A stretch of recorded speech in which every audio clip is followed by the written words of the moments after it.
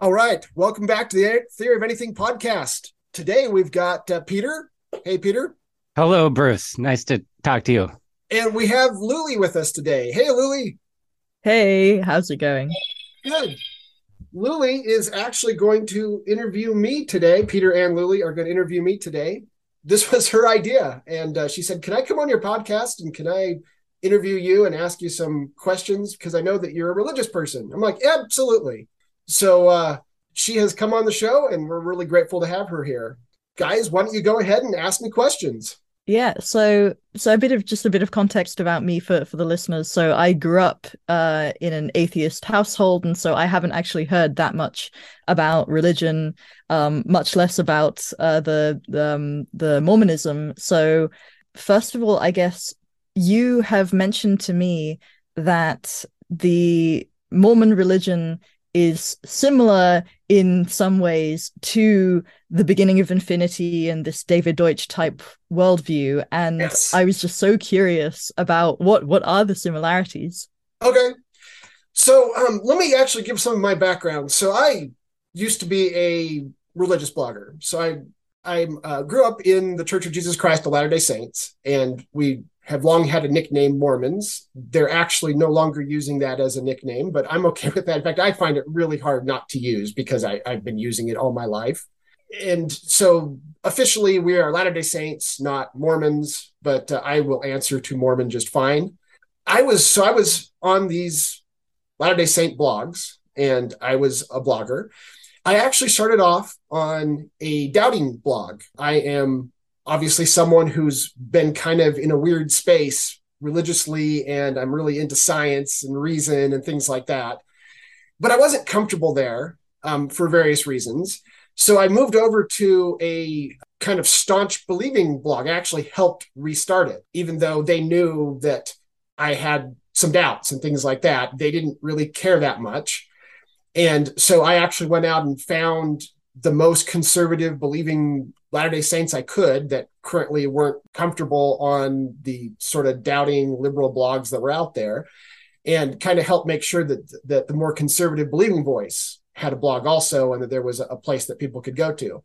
While I was on that blog, I met a guy named Firetag, which that's not his real name, obviously, but that was his blog name. And he is so when you think of Mormonism, you think primarily of the Church of Jesus Christ of Latter-day Saints. By far and away, the vast majority of people who are associated in any way with what you would call Mormonism are members of a single church, the Church of Jesus Christ of Latter-day Saints. But there's actually other churches that have broken off over the years. And the second largest one, although they're way smaller than the Church of Jesus Christ of Latter-day Saints, was one called the Reorganized Church of Jesus Christ of Latter-day Saints.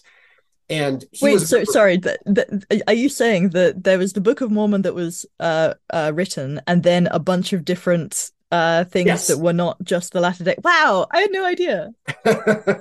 There's actually, I mean, like there's hundreds of them, but like the vast majority of them are tiny, tiny, tiny. There's a really good book called I thought it was good. You might hate it honestly, but the John Krakauer book Under the Banner of Heaven. Have you read that one, Bruce? No, They not go very through interested the in they that go one. through Yeah. the history. I found the history really interesting, where they all the different Mormonism groups kind of Yes. splinter off, and a lot of it I think was maybe about polygamy. About polygamy. Yeah. Yeah, There's a yeah, number of splits over polygamy. yeah. So yeah. So you've got like, if you're familiar with like Jeff Warren's and the FLDS, that's the Fundamentalist Church of Jesus Christ of Latter-day Saints. No relation other than back in history to the Church of Jesus Christ of Latter-day Saints. So that would be the polygamous group. And a lot of times people try to lump us all together. And I mean, I guess I kind of get it. There's at least some shared history, but a lot of cases it's like over 100 years ago. There's not a whole lot of recent shared history. All Christian religions have some shared history. So we kind of fall into that category.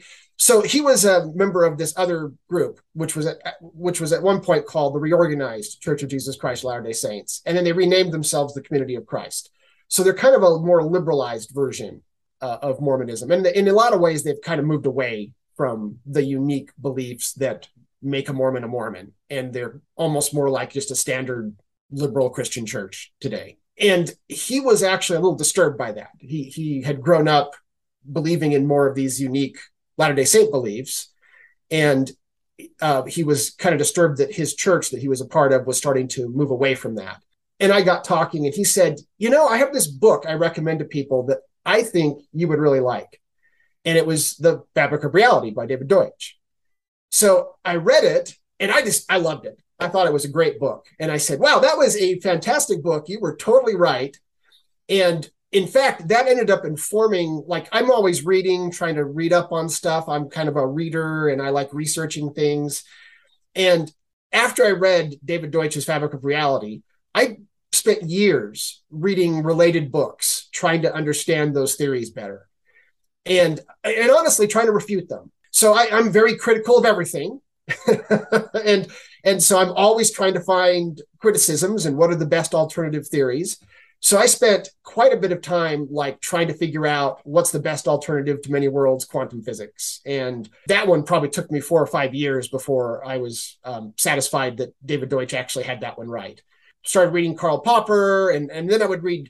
David Deutsch mentioned Roger Penrose, and he said Roger Penrose is in Fabric of Reality. He mentions him, and he starts to explain Roger Penrose's views and how they differ from his own.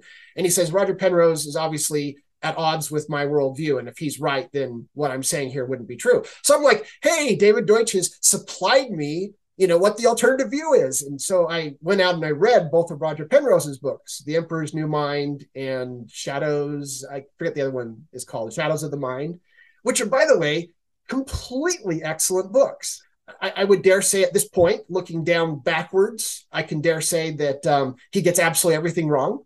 And David Deutsch, really feel like his theories really survived the criticism of Roger Penrose very, very well. But I don't think I ever could have really understood David Deutsch's theories to the degree that I do now without really having read the alternative, which was Roger Penrose, and trying to understand Roger Penrose's argument in full. And I spent years going through his books and reading books that he had suggested and that David Deutsch had suggested, and only at some point started to realize, the 4 strands, at least, those are really surviving criticism well. So I actually think David Deutsch is onto something here. Now, at this point, I didn't know anything about anyone else being interested in David Deutsch. I had not discovered the Deutsch fan community on Twitter. I'm not even sure if they were around at the time. I'm not even sure Twitter was around at the time. And so I started to blog about David Deutsch's 4 strands and Karl Popper's critical rationalism on religious blogs. And there's this huge, and I did it on both a doubting blog and I was kind of on both, and a believing blog, and I did both and did this whole series on epistemology. Do these posts still exist? Have you cross-posted them? They still exist, yes. Oh my God. What are they? Have you cross-posted them to anywhere? Like, I feel like, oh my God, you've been holding out on me. You've got all of this stuff from the past. So I did cross-post my epistemology, my religious epistemology posts on 4strands.org until awesome. I lost that website. So that website, unfortunately, I don't think I've mentioned this on air before, but I have a sister who is dying of cancer. And so I went into a depression and I was struggling, and Peter actually saved the show by offering to come on and start doing editing and things like that. And unfortunately, I didn't keep up on the software for that blog, and it got taken over by spammers and I lost it. So Luli showed you're gonna get it back though, right? I'm still trying. Okay. Luli showed me that a bunch is available on Web Archive, and I can't seem to find all of it there. So I'm still trying to find out how much I can save from through Web Archive. Okay. I tried doing a download of everything, but it really only got like the first page, like using a tool. And I still haven't talked with my boss about restoring the website. He's actually, my boss is my host. So I do everything bargain budget. So that was my way of trying to save money. So I'm still working on that, and I'm going to still try to get back as much as I can. I just downloaded a bunch of it that I was able to get off of Web Archive, and I'll probably eventually try to put it back up on Medium. But I took a whole bunch of the epistemology ones. I figured the audience of 4strands.org wasn't going to be interested in my purely religious blogging. So I didn't put any of that there, but anything that was like some of both, I would put there. So yeah, I have a long history out there, and actually had someone recently contact me on Facebook from the Facebook group that Peter runs. And he's like, I'm really curious about your past blogging. And he like sent me like this link to something that was out on Millennial Star, which was one of the Mormon blogs. And he's like, I'm like, oh, really? You're someone who's interested in David Deutsch and religion? And he's like, yeah, and I've actually found a number of people like that. So I think that the reason why Firetag recommended it to me was because he knew that because of my Latter-day Saint background, that we would find something like David Deutsch's book super interesting, because there's this heavy overlap between the philosophy of David Deutsch and the religious philosophy that Latter-day Saints have. Now, I should probably explain, though, there's not such a thing as a single set of religious thoughts with Latter-day Saints. That's probably not true of any religion. Religions tend to be a lot more diverse than people think. And the Latter-day Saint religion is particularly speculative. So there's a tradition of, while you don't bring it up in church because you want church to be mostly the stuff that everybody agrees upon, that it's perfectly acceptable to have your own theological speculations. And there's a wide variety that are accepted as completely just fine.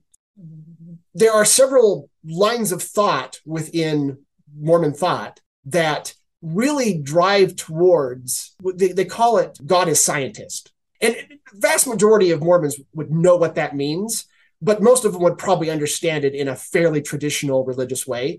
But there is a line of thought that tries to understand Mormonism in a purely scientific way. In fact, there's a group called the Mormon Transhumanists, and they're one of the largest groups of most active groups of transhumanists. And they have done quite a bit to try to merge transhumanism thought and Mormon thought together. And it's not that hard to do because of the way Mormon religion works and a lot of things that exist in our past. So, for example, if you were to meet Mormon missionaries off the street, they're going to start with the simplest stuff. And there's just so much in Mormonism that is just not that different than any other Christian religion. We are very, very traditionally Christian in so many ways. But so they would probably start with mostly kind of basic Christian ideas, but they would probably mix in some of the things that are unique to Latter-day Saints, such as the Book of Mormon, which is usually a little bit shocking for people. And so they only want to give a little bit of the shock a little bit at a time, right? And so as you go along and as you start to associate with Mormons, you'll start to discover that, for example, they believe that the destiny of human beings is to become just like God, or to become gods. That maybe doesn't mean exactly what you think it means, but it's the idea that we can become just exactly like God, that we can grow and have eternal progression like him. They have this concept of eternal progression, which many Christian religions don't have. They have this. Go ahead. So this already sounds very similar to the passage in the Socrates chapter of the Beginning of Infinity, when Socrates is being mind blown, and he's like, "Yes, we are like so. What you're saying is we can get to understand anything, and we are like gods." That's right. The Hermes is something like, well, kind of, but yeah, basically. Yes, it's a lot like that, and in fact, that is actually part of Christian tradition that kind of got lost, that Mormons largely rediscovered. And they do it slightly differently. It's not quite the same. But if you were to go back in time and you were to look at St. Athanasius, or, you can find all sorts of quotes from early Christians up through the first 4 centuries where they talk about God became man so that man could become God and things like that. So there is this thread within Christianity that kind of got downplayed and lost. And Mormons kind of rediscovered it and reinvented it in their own way, and it became a part of their religion. Do you happen to know whether there was this thread at all in Judaism, or was it only when Jesus came on the scene? I do not know. I guess I can't. Obviously, Christians use both Jewish scripture and the Christian scripture. And certainly the passages that are suggestive of this idea of deification, as it's called, the idea of man becoming God, exists mostly in the New Testament. There's maybe a handful in the Old Testament. And to be perfectly honest, you can find almost any thread of thought you want amongst Jewish rabbis and ancient writings and the Talmud and things like that. So it wouldn't surprise me if there was, in fact, that line of thought within Jewish thought at some point. If I may interject. Oh, go ahead, Peter. If I may interject one thing, everything you're saying makes a lot of sense to me in its own way. I, as someone who, like Luli, came up is more of a secular background, and and I used to, for years, I was really into evolutionary psychology, and humans are just another animal. But I kind of had this feeling that just something about that didn't quite sit right with me for a long time. And it wasn't, even though I am an atheist still, of course, when I've discovered David Deutsch, I almost think that's the single thing more than anything that really pulled me into the worldview, where I was just like, yes, that this is right. Humans are not just another animal. There's something fundamentally different about our species and our ability to create knowledge. So, it doesn't, I hear what you're saying, that there about parallels between religion and Deutschianism. Yes. So there's a number of other things like that. It's unique that Latter-day Saints see us as sort of creating a heaven through becoming, that it's what you become that is what matters. It doesn't matter what you've done in the past. It's what you become in the long run. They have lines of thought that are very universalistic. Nearly everybody is thought to eventually go to one of three heavens. For example, they believe in three heavens instead of a single heaven. There's a lot of these ideas and this whole idea of God as scientist, that at some level it is taught, although it's never really explained very deeply, that God isn't a supernatural being per se, but that there is no such thing as the supernatural, that God is just a being of great knowledge. And because of that, that is what makes God God. Now, as I said, the vast majority of Mormons probably do not understand that in a transhumanist Deutschian sort of way. They would understand it in a far more traditional sort of way. But that idea is something that if I mention it in church, no one's going to bat an eye, because they're going to know exactly what I'm talking about, even if they maybe understand it somewhat differently than I do, or something like that, right? Are you saying that it's against supernaturalism? It can be interpreted that way. Let's put it that way. That technically speaking, a Mormon would tell you, I don't actually believe in supernaturalism. But if you actually sat down and talked with them, a lot of their beliefs probably come across very much like supernaturalism. So I think it's one of those things where it's this thought that exists as part of the theology, and then people interpret it in different ways. And that's essentially this idea of God as scientist. Now, some of the Christian religions that really don't like Mormonism very much have kind of latched on to this idea, and then they're going to try to pitch to you, oh, Mormons, they're not really Christians at all, because they actually believe God's some alien being out there, and he's not actually God at all. He's just this alien with lots of knowledge. Well, you're never going to hear it taught that way in a Mormon church, like ever. But they're latching on to this idea of God as scientist, which actually is an actual doctrine of the church. And they're kind of trying to take it to a place where it sounds weird, and so that you feel a little afraid of Mormons. They're not entirely wrong, I guess, is what I'm trying to say, is that there is this thread of thought within Mormonism that there just simply is no such thing ultimately as magic or the supernatural. It really boils down to God's greater knowledge.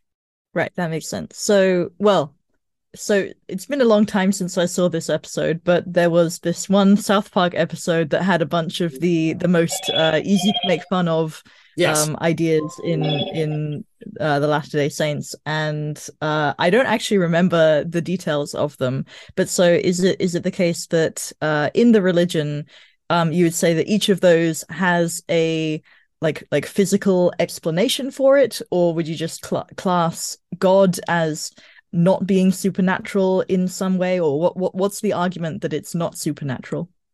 So it's never fully explained, right? It's one of those things that they talk about, and it's a part of the religious thought, but they don't necessarily try to work out every single detail. And a lot of it's left up to you to interpret and for you to speculate on yourself. So on the one hand, that's what I would say. A lot of the things that they make fun of in the South Park episode, like for all intents and purposes, we're talking about something that is effectively supernatural, right?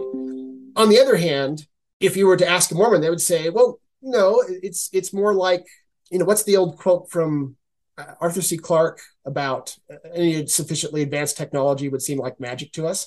They would probably tell you something like that, right? They would say, once we actually understand it all, we're going to see that it's not actually supernatural. But yeah, for all intents and purposes, we treat it as supernatural today. Going back to, in what way is the David Deutsch worldview similar to Mormonism? So you covered this we are like gods, or like we are, is it we are gods or we become gods, or what's the specific thing there? They will talk about humans as God in embryo. So it's the idea of growing up and maturing into being like God. Yeah. And then we also covered how it is it says that humans are unique in the world. They are not just like other animals. That's correct. And are there other similarities between the Latter-day Saints view? Is it, I don't know if I'm to call it Mormonism or Latter-day Saints, or like what the language. So the official term is Latter-day Saint. Right. The unofficial term, and I will accept Mormonism just fine, so don't feel like I'm going to be offended or something. Okay. So I think that there's a number of things like that. And then it depends a lot on how you choose to interpret it. So if I were to go talk with, I subscribe to the Mormon Transhumanist group that's on Facebook, and I received their emails. I've never really gone to any of their meetups, but I have like some of their books. I reviewed some of their books for the religious blog. And I think what they're trying to do is they're trying to take this side of Mormonism and they're trying to take it to its logical conclusions. So they will actually interpret Mormonism. Well, it depends on the individual. Some of them are probably far more traditional believers, but some of them will actually try to interpret Mormonism in terms of what the science might look like. What does God's science look like? What is it that we were eventually going to discover? It comes across very similar to like the Omega Point, where they're trying to work out what is it that God is actually doing that allows God to be God, right? And another thing I would probably mention is, you say, what else is similar?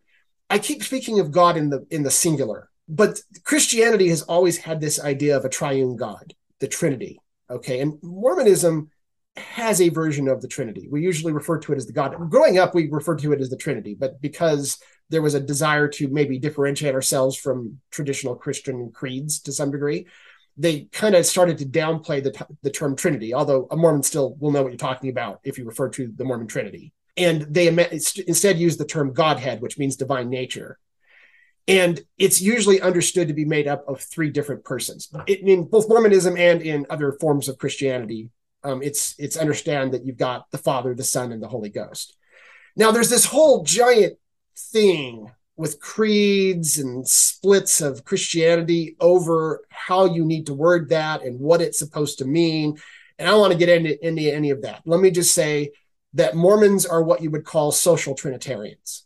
So they still accept only one God, but they see that God as being made up by actual persons.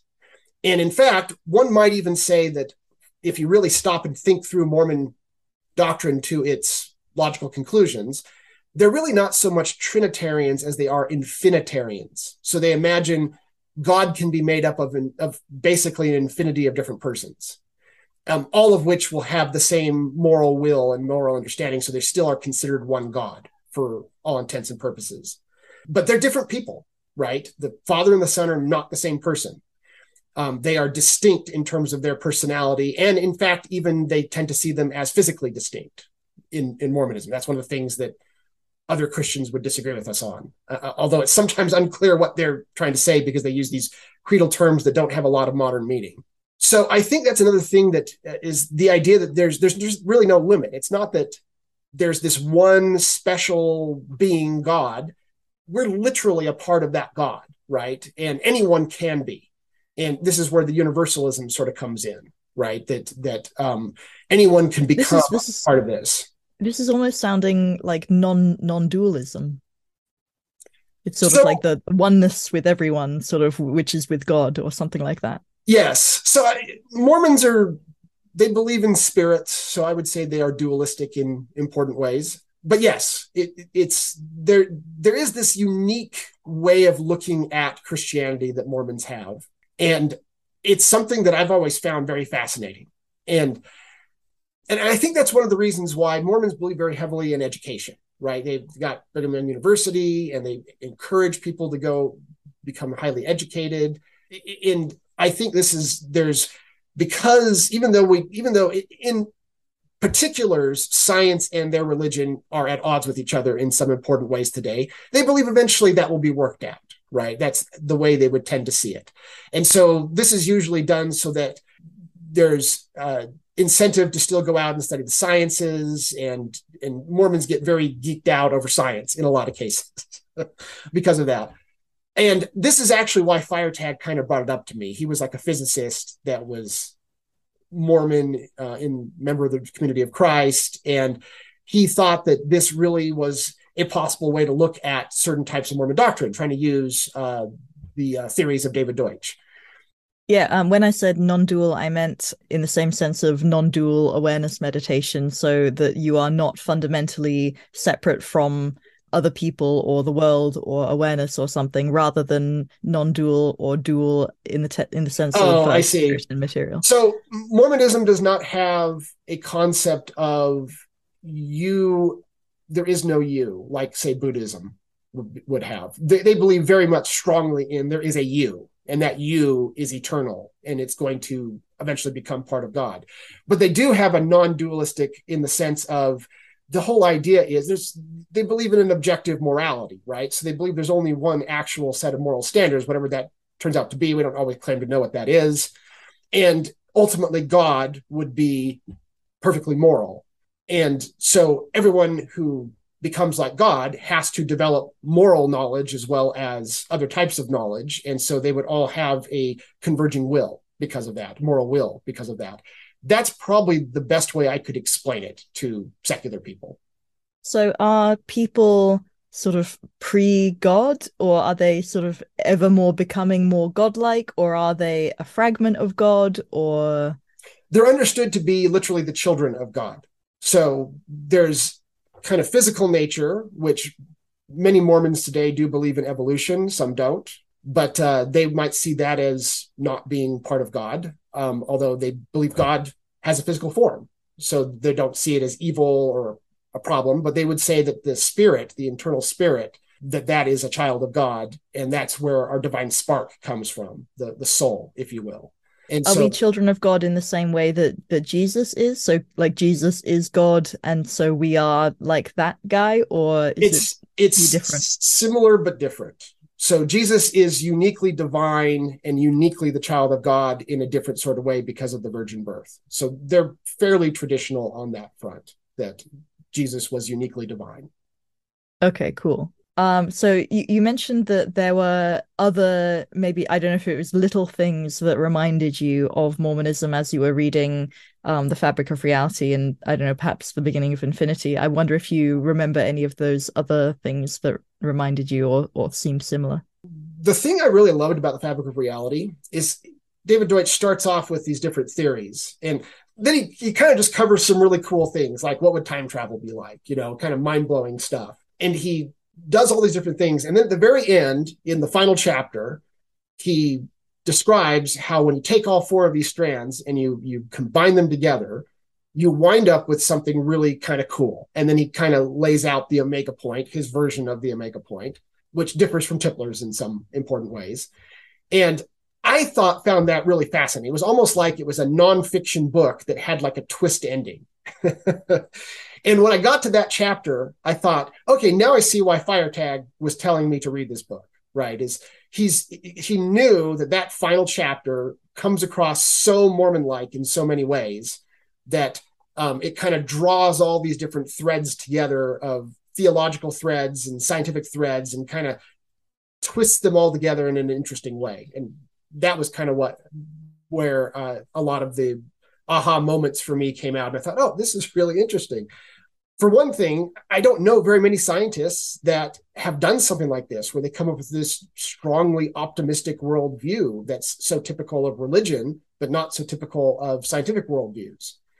And So I guess that would be another one I would mention, is that extreme optimism of that Deutsch has, and the fact that it stems from eternal progress, which is something that Mormons accept theologically, is that all problems can be solved. This is, I know he said that more in Beginning of Infinity, but that would be a thread from Beginning of Infinity that I think Mormons would really relate to.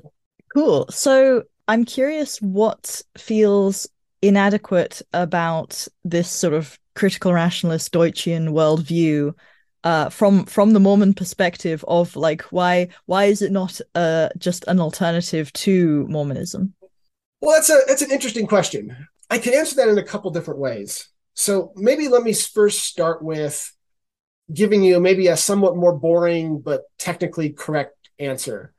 So let's answer the question like, is the Deutschian viewpoint, is it a religion? Now, I've told you, in my opinion, it is. And since I'm a religious person, I don't mean that as an insult at all. In fact, I intend that as a compliment.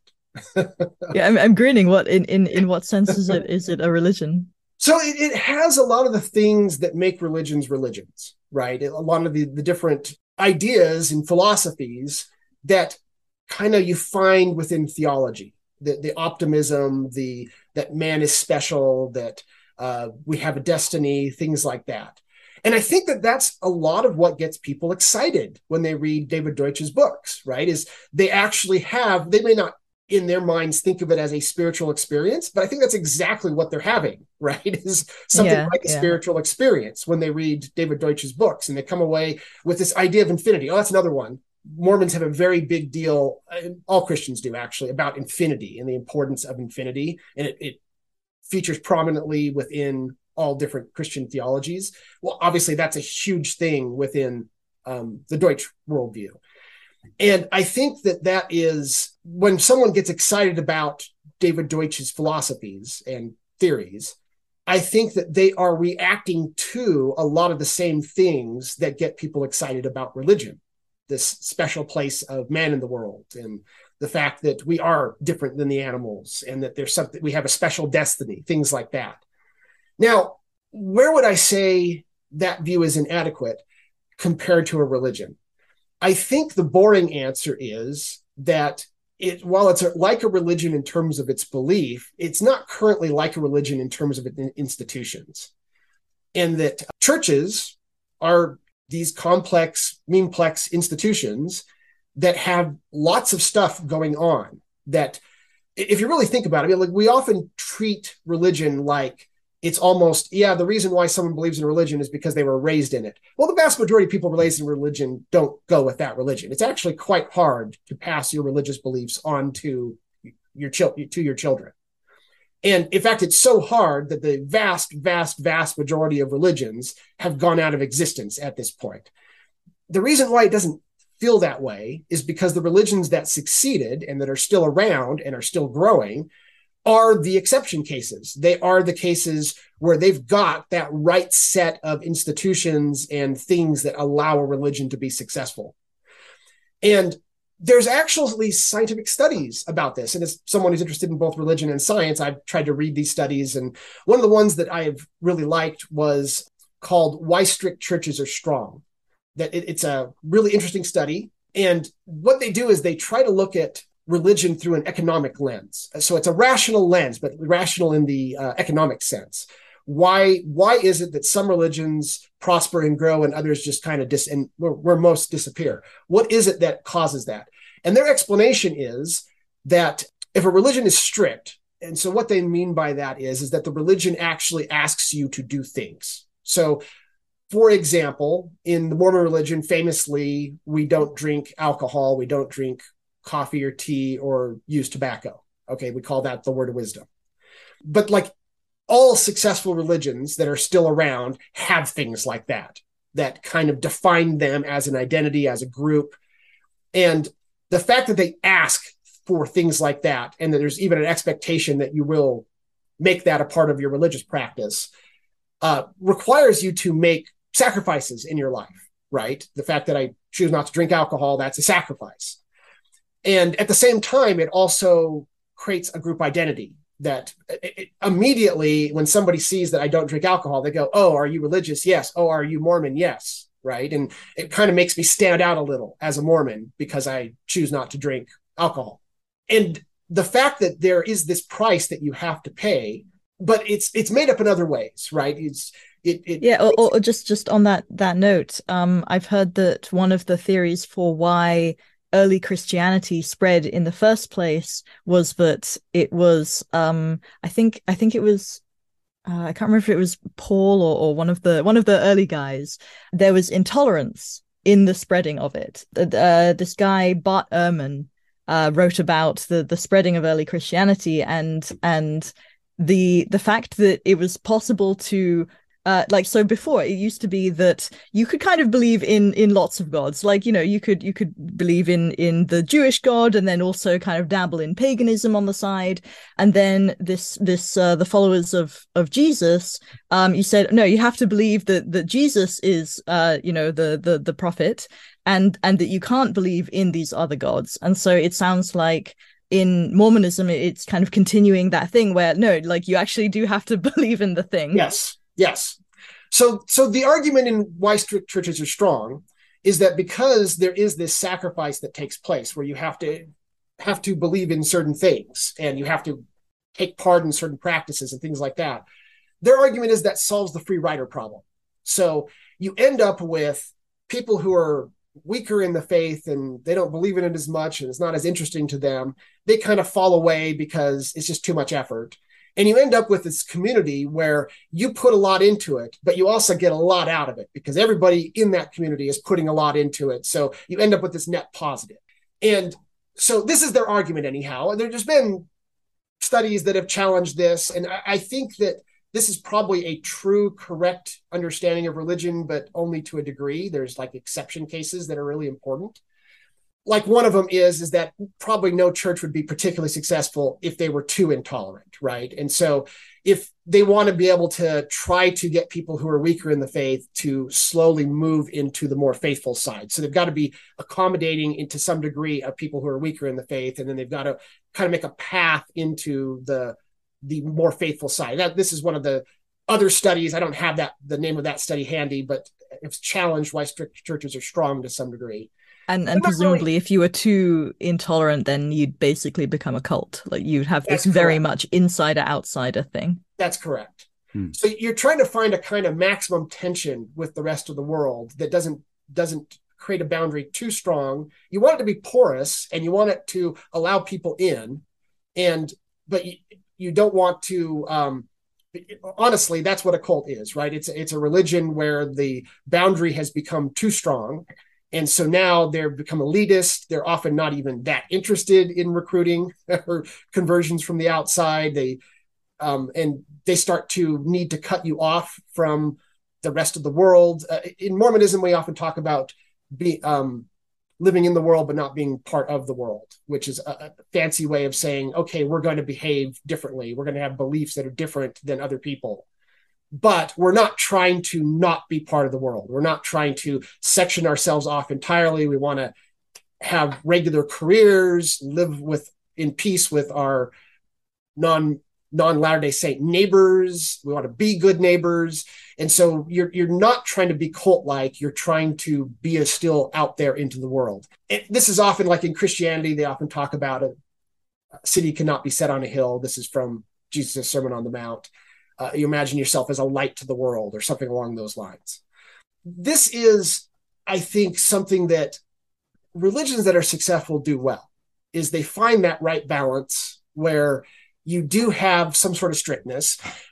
There's a lot of desire for for some members of religions, they like certain aspects of the religion that they grew up in. They love the fact that there's this strong, vibrant community. They love the community, but maybe they're just not into the truth claims of that religion. And so, or maybe they even just politically disagree. Religions tend to be very conservative politically, and they're very liberal.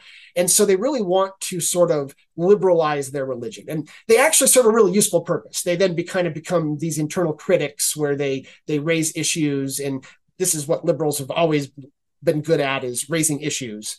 And it creates something that we then have to improve upon and work on.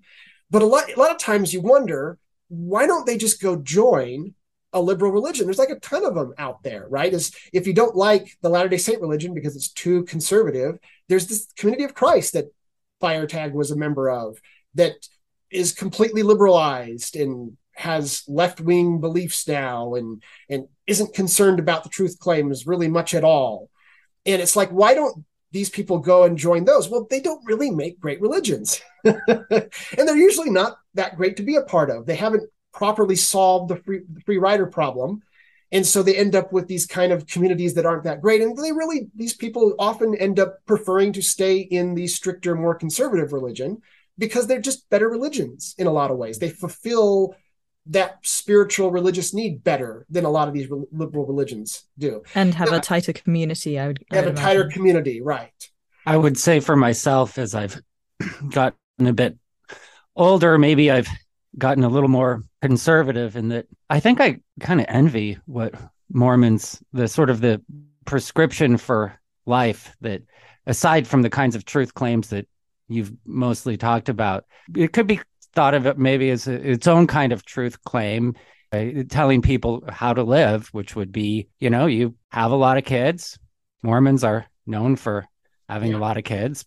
I wish I'd had 2 or 3 more, honestly. I love kids, and you sign them up for scouts, and, tends to be very family and community oriented.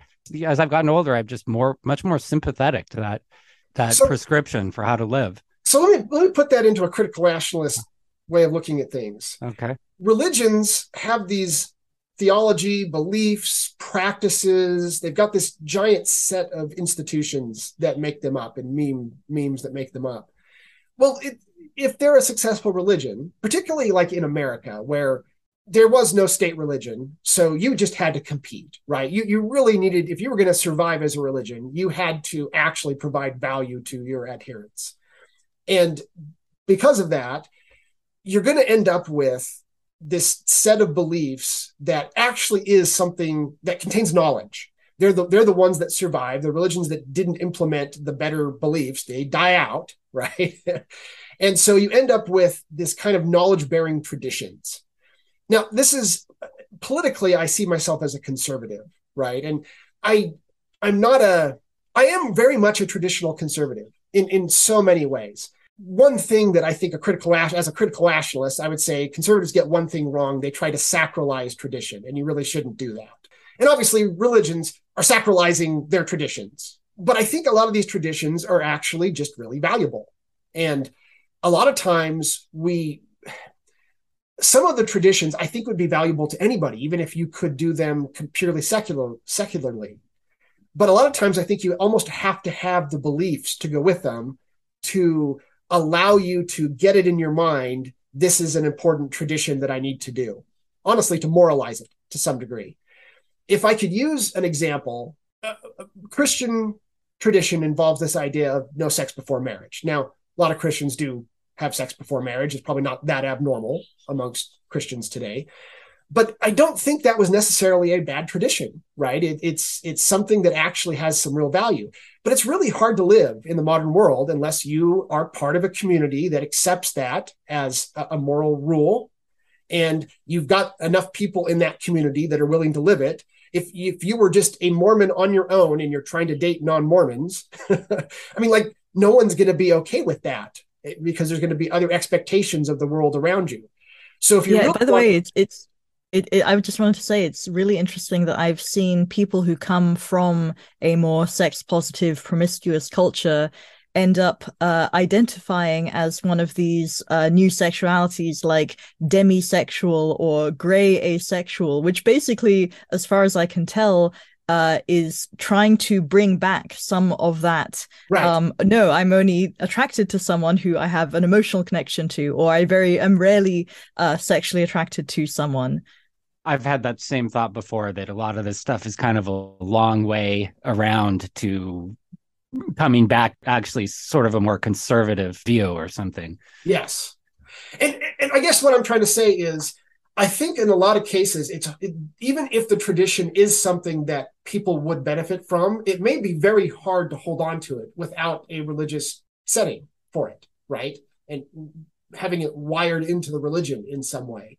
it may just not be possible to hold on to even some of the good traditions that actually do have value. And so religion could be thought of then as carrying a lot of these positive traditions. Now, obviously, there's negative traditions too, and I don't want to act like I'm unaware of the negative side of religion. Religion definitely has a negative side. I think that in a lot of cases, what Pierre is kind of getting at, having lots of kids is kind of a really meaningful thing to do with your life, right? It's a very positive tradition. That's, by the way, another one that I've noticed is another parallel between Latter-day Saints and Deutschians is you talk to Deutschians, and even though a lot of them aren't married and don't have kids, they'll talk about the need for more humans, right? And that we don't, never mind the whole zero population thing that's so popular secularly. They're like against that. We need more knowledge creators in the world. I think that's another place where Mormons captured that tradition religiously, and it's something that was actually had some truth to it. I wonder whether, to any extent, the reason for these people not having kids is that the Deutschian philosophy doesn't appeal to women somehow. Like, it's a very sort of, I mean, I guess philosophy in general is very sort of male dominated. Yeah. And so I'm wondering what types of features of Mormonism does appeal to women more, or like what kind of changes that the Deutschian philosophy could make that would make it more appealing. Well, I can answer that question. I don't know how you would apply it to Deutschian philosophy, but let me go ahead and answer the question. So different religions appeal to different genders. That's just a fact, right? Oh, is that true? I would have thought you'd need... Okay, interesting. So, and now this one's going to shock you when I tell you. So the first one won't shock you. The Muslim religion is very appealing to masculinity. Mm. And they have a much easier time keeping men involved in the religion than the women involved in the religion. Christianity is exactly the opposite. It is very appealing to women, but it's not as appealing to men. Wow. Now, why is that? Well, there's a lot of unknowns around this. I mean, to be able to answer that question, I would have to scientifically explain to you why women are different than men. And there's no real easy answer to that question, in part because we're universal explainers. And it may be culture. We don't know how genes and culture relate in a lot of cases. And I don't know if there is a great scientific answer to that question. But we know that women find a lot of... So Brett Hall did a podcast where he, trying to advance libertarianism as a belief, he talks about how seculars actually secretly still believe in the teachings of Jesus. So he's looking at it in a negative sense, and Jesus's teachings about equality and everyone's equal before God, and a lot of these ideas, and that we need to help the poor and things like that. And he was kind of trying to present that secular people are still actually imbibing this religious tradition, and in his mind they shouldn't. Well, that religious tradition, that whole idea is very appealing to women for some reason. And the left has more women than it does men for that exact reason. And the left is a philosophy that is a little more woman dominated than male dominated, and kind of captures a lot of these same ideas that probably did come out of Christianity. And so I think that there's a lot of these traditions that just really work for women. Now, I think on top of that, you've got this patriarchal side to Christianity. And this is just me, but I heavily suspect the patriarchal side of Christianity. And what I mean by that is only Catholic priests are always men, for example. There's this male side, and they've got their theological reasons why they do that. They need to represent Christ. Christ was male. But when it really comes down to it, I think that is a tradition that allowed for more men to find Christian traditions appealing. And it kind of worked more for them, that they had these male figures that they could look up to as they were growing up inside of Christianity, things like that. And I don't know, and I understand the concern. I'm not trying to downplay it, because it can lead to sexism because you only have male leaders and things like that. And that's something that comes up with Mormonism, because they have similar sorts of traditions as with the Catholics on that. But I think these traditions actually were the successful ones precisely because it allowed a religion that probably wouldn't have appealed as much to men to be able to hold on to more of their men. And to this day, I wonder if Mormons still have a harder time holding on to men than compared to women, right? That's Really? yeah, and all Christian religions do. In fact, all the ones I know about do. There's so many Christian religions, I can never make a universally true statement about Christianity. But Because when you think of Mormons, you think of the elders who come and knock on your door, and you don't necessarily see the mass of women who are there. yeah, Or at least you, as in me, as in an atheist. yes. So my wife served as a missionary, right? So there are quite a few women who serve missions, just like the elders that come and knock on your door. So yeah, although at a less fewer of them do it. Fewer of them do it. There's not as much social pressure on the women to do it as the men. And it's typically seen as a masculine duty that you need to serve a mission. This is one of these things that has changed over time, and they've made a lot of changes recently. And there's they now, for people who maybe a mission wouldn't work for, they often allow them to do a shorter mission, things like that, to try to accommodate people. Oh, really? Yes. So there've been a lot of changes recently. Does that count? It does. Yes. Okay. Does it count in coolness points? It does not. I was also wondering, because you said in that the Catholic Church has only male priests, and so I'm wondering whether Protestants, that there are more women Protestants than there are women Catholics proportionally. That's a good question. I don't know. So the Protestants, some Protestant religions still have these patriarchal elements. And so you would probably expect them to be more similar to Catholics or Mormons or something like that. It would be interesting, like when you've got plenty of Protestant religions now that allow female priests, right? How does that actually impact the proportion of males to females? And if it didn't impact it, what did they do instead that allowed them to try to compensate for that? There's probably more than one way to slay this beast, right? So it's not like there's only one way to go about it. But my guess is that those traditions have been around for a long time, right? I suspect that those were knowledge-bearing traditions that were necessary for the cultures that these religions grew up in. And really, honestly, they should only change slowly, right? They probably should change, but they should only change slowly. And they should be careful to figure out alternative traditions. Mormonism, in their short history, a lot happened. They had to go through some fairly significant changes. Specifically, giving up polygamy was a huge, much bigger than you probably think. Even though most Mormons weren't polygamists, that was such a huge part of the theology at the time. And it tied into the culture in ways that modern Mormons can't relate to today and aren't even aware of, right? If you actually go study the history. Isn't it true that Brigham Young's wife never accepted polygamy or not Brigham Young, but Joseph Smith's wife never accepted polygamy and kind of went and founded her own branch of the church because of that after Joseph Smith died? Do I have that right?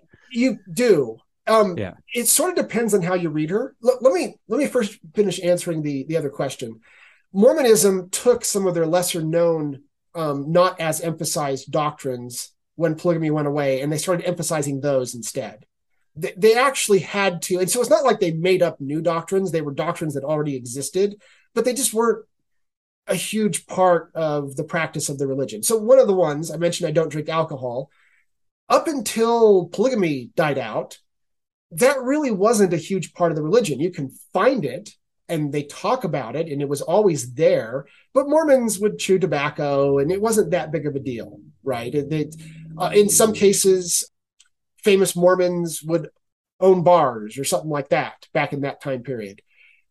So it wasn't something that was really a part of the identity of Mormons. It was just something that was a kind of a background doctrine that you should try to live, but it's not that big of a deal if you don't.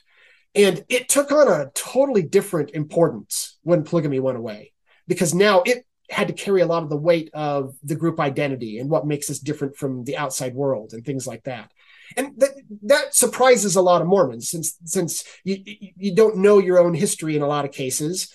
they're a little surprised that Brigham Young chewed tobacco or something like that, which it shouldn't surprise them because that was a different emphasis back then because they identified as a group using polygamy instead of the word of wisdom. And the leaders of the church were quite smart that they understood, okay, as we retired this practice, we're going to have to come up with a new emphasis on other practices. And they picked that. They picked some other ones I could tell you about. But that led to a sort of new group identity that still had continuity with the old group identity. And it was quite smart, right? And it worked fairly effectively and allowed Mormonism to thrive. Okay, getting back to your question about Emma Smith, the historical record is really split on this, and it's really hard to know. Most people feel pretty safe that she wasn't real hip on polygamy, and that's based on the fact that she definitely had issues with some of the other wives and things like that.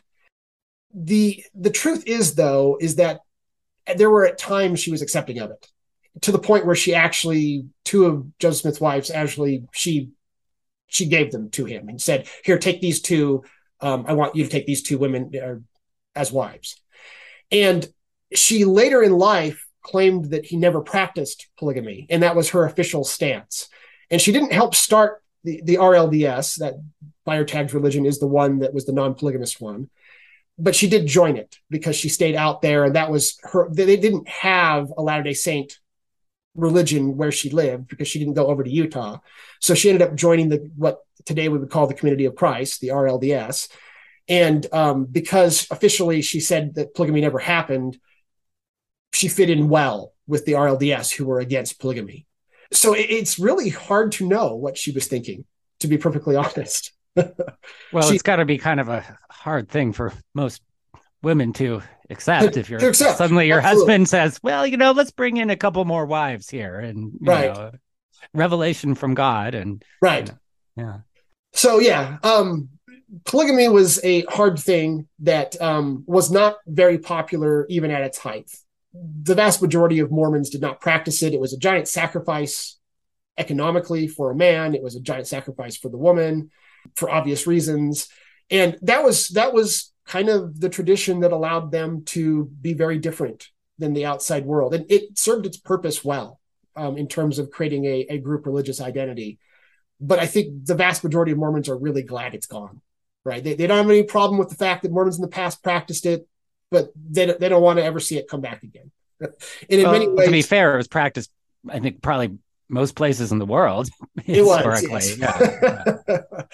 And it's in many ways, the Latter-day Saint Church is got to be one of the most anti-polygamous churches in the world today because really, yes. So that's one of the things that will get you excommunicated really fast is if you start. Wow, that must be so annoying that reputation still kind of drags on. Well, for historical reasons, because we did practice it, and a lot of our biggest heroes, religious heroes, were known polygamists and things like that. So we have kind of a split mind on that. We accept it for the people in the past, but we do not practice it today, and there is zero expectation that will ever be practiced again. And to be fair, there are still offshoots. There are still right now where it's if you want to practice it, you are a member of. You have to go start your own offshoot. That's how it works. Yeah, you've got to go start your own church, your own religion. This is your own thing. You're not part of the Latter-day Saint Church anymore. So, okay, let me actually get back to what Lily was asking me, though. What does Deutschianism lack? I could probably tell you, in some ways, you guys, one of your main competitors is effective altruism. I think effective altruism has actually captured some of these religious institutions better than the Deutschian movement has. So this idea of sacrifice is huge in effective altruism. That's going to allow them to be more successful in a lot of ways, right? Because do you think sacrifice in particular is necessary, or just some kind of strict rules that maybe don't feel like a sacrifice because you think, yes, I'm doing the good thing? So I'm using the word sacrifice in a religious sense, and it's not seen as a negative when it's used in a religious sense, right? Because that's exactly how a religious person would see sacrifice, a religious sacrifice, as I'm doing the good thing, right? So it doesn't feel like sacrifice at the time. It just feels like a challenge. It's sort of like we don't feel like we are sacrificing to the laws of mathematics. It's just those are the challenge that we have, and so it's really difficult. And so in order to do it, it is difficult. Or is there an element of personal sacrifice? Well, it is. There is always that element of personal sacrifice. Let's look at effective altruism as the example. They give up money. They have their reasons for doing it. It may not feel like a sacrifice. It may feel like exactly the right thing for them to be doing. But they could, in theory, go take that money, not give it up to charities, and they could use it to buy beer or whatever, right? I mean, there is an economic sacrifice that is going on. And I think that's what I really mean by it, is that there is something you're giving up. And then you feel like you're getting something better instead. And they often define sacrifice religiously as giving up something good for something better. That element, though, is what solves the free rider problem. It is what allows, it's important to the forming of a group identity, of a boundary. You have to have a boundary between you and the outside world as a religion. Whether I'm talking about a true religion like Latter-day Saints or a not quite religion like effective altruism, they do have this important group identity and a boundary between them and the outside world. I would suggest that libertarians are the same way, right? I mean, whenever you talk to a libertarian, they'll almost always say taxes are theft or something like that, which is guaranteed to cause a reaction to the outside world, but also identifies you as part of the in-group to a fellow libertarian. I actually think that is part of this idea of strict churches are strong, that it's the element that allows that group identity and allows you to be separated from the way the rest of the world is, but in a healthy, porous sort of way. Right. Do you think that a religion requires coercion or internal coercion or some kind of forcing yourself to do something? Or do you think there could be a religion that is entirely based on non-coercive principles, such that if there are sacrifices, they're not really sacrifices in the sense that, yes, they are very strict, but you are like fully into it? That's a really good question. So I definitely think self-coercion, discipline is a big part of religious tradition. And it's a big part of non-religious tradition. I do not know the answer to that question. That's a really interesting question. Could you figure out a way to make the sacrifice really not feel like a sort of internal discipline? I think that's the goal, is that it becomes so much a part of your nature that it doesn't feel like a sacrifice anymore, that it's just a part of who you are. But I also think that that's not the way human beings are. And if you tried to not have any discipline at all, at least with our current knowledge state today, that would probably be hard to get the religion off the ground. Yes, a challenge, if you will. Yeah. Because I'm thinking that the Deutschian worldview, with taking children seriously and this very non-coercive, non-authoritarian take, maybe there is this possible scope for something that has like specific ideas, because certain things are true and certain things are false, but that doesn't have this coercive element to it. But maybe I think that is a challenge for you. I think that's an interesting challenge, right? It really is. But yeah, go ahead. I'm very curious about this idea of self-coercion that Luli brought up. Maybe Luli, could you define that? Yeah, so I think that, as Bruce was saying, current society and religions and sort of basically everyone works by thinking that there are some things in life where you have to force yourself to do things that you don't want to do, or you have to push through the pain, or you have to make yourself go to work every day and so on. And I think that this is always indicative of there is some kind of idea in you that is a criticism of the thing that you're going to do. And as a Popperian Deutschian, I would say that there is always a possible solution to that internal conflict, and that you don't have to use coercion to get yourself to do these things. Like, you can think of yourself as consisting of multiple parts or subagents or different strands of your personality, or whatever you want to call it. And if those are in conflict, instead of acting on that, then if you can resolve that internal conflict so that you are fully on board with the thing, that would be a better society or a better internal state. Now, I don't think that's always possible, just like in regular society, we still have laws against committing crimes and so on. And so some people do want to coerce others, and then you do have to have law to prevent people from doing things that they might otherwise do. But the ideal for a liberal society is that we get to the point where we have so much knowledge that we don't need to resolve conflicts by force. Instead, we can resolve it by reason or by resolving the conflict that is present. I find that to be a very compelling take. And can I just ask you one more question about that hopefully Sure. won't take us down too much of a tangent?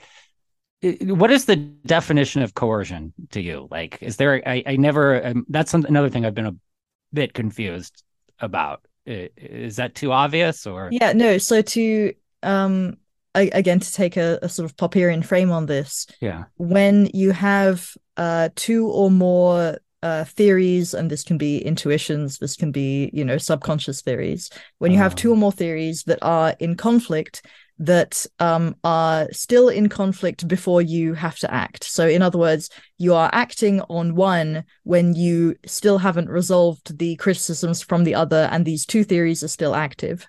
So coercion is basically when you are forcing something through instead of resolving a disagreement.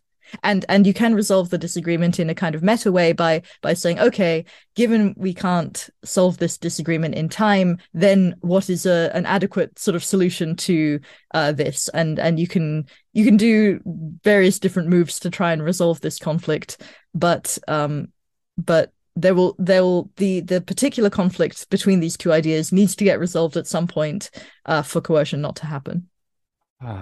Okay. So they're like what Deutsch, I think he calls them the implicit and explicit ideas. And so that can happen either internally or externally, this conflict and between the ideas? Could be between two explicit ideas. It could be between two inexplicit or subconscious ideas. It could be between an inexplicit idea and your explicit idea. And so there can be conflicts between all of these things, just like there can be conflicts with a spouse. You can have the explicit conflict about, why didn't you turn off the lights, or why didn't you do the dishes? And then there's the actual thing that the disagreement is about, which is that, I don't know, that they're not providing love or something, and that there's something under the surface that's about. And so I'd say the same can apply with one person. Okay. Thank you for that. So let me try to actually finish answering one of these questions then. What are other things that the Deutsche movement could maybe learn from religions? And there's no good answer to that question, but obviously one thing is the idea of having a set of beliefs. I think Deutschians do have a set of beliefs. I don't think that they lack in this department. There's no real evidence that the set of beliefs directly impacts the success of the religion.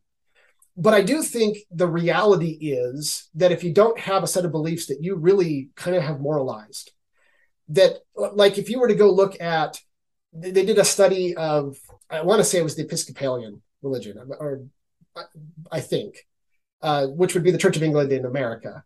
They looked at, what was going on, and they would talk to these kind of lay liberals, and they would ask them, should you go to church? And they would say, yeah, it's really good to go to church. I intend to go to church, and they would talk very positively about the need to go to church and how much they loved it when they went to church and things like that.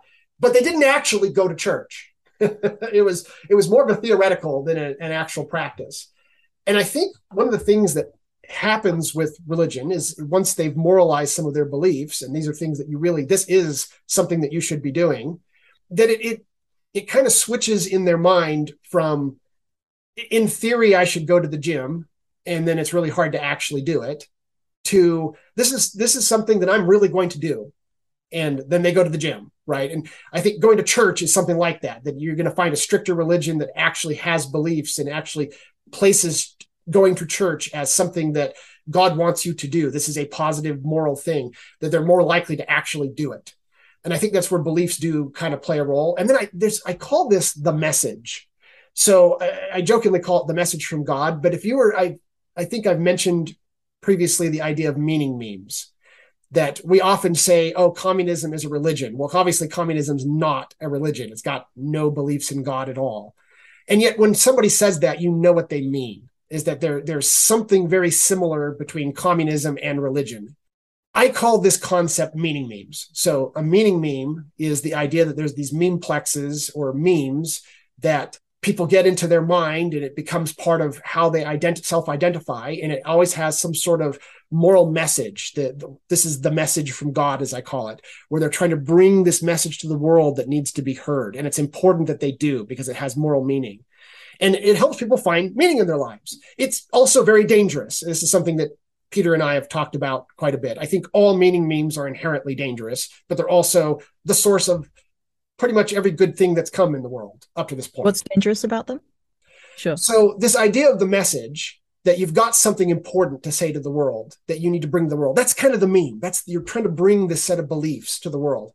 It could very quickly, the very fact that you even have a message, the world isn't accepting this message yet. So for Deutschians, that might be the idea of infinity, is that there's this actual idea of infinity, and there's really great things that could be used that are part of the message of Deutschianism.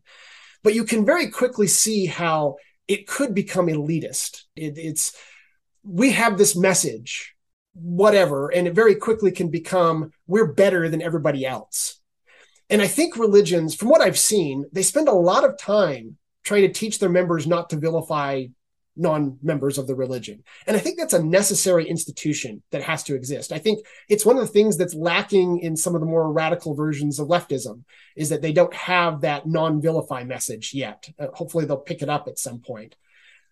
It seems like religion spent a lot of time trying to figure out how to have this message you bring to the world, but not try to see the world as evil, because they aren't doing this thing that has this moral meaning that you think is important for the world to know about. And I think that is something that is tough, right? Is that on the one hand, you actually do believe you've got something that's important.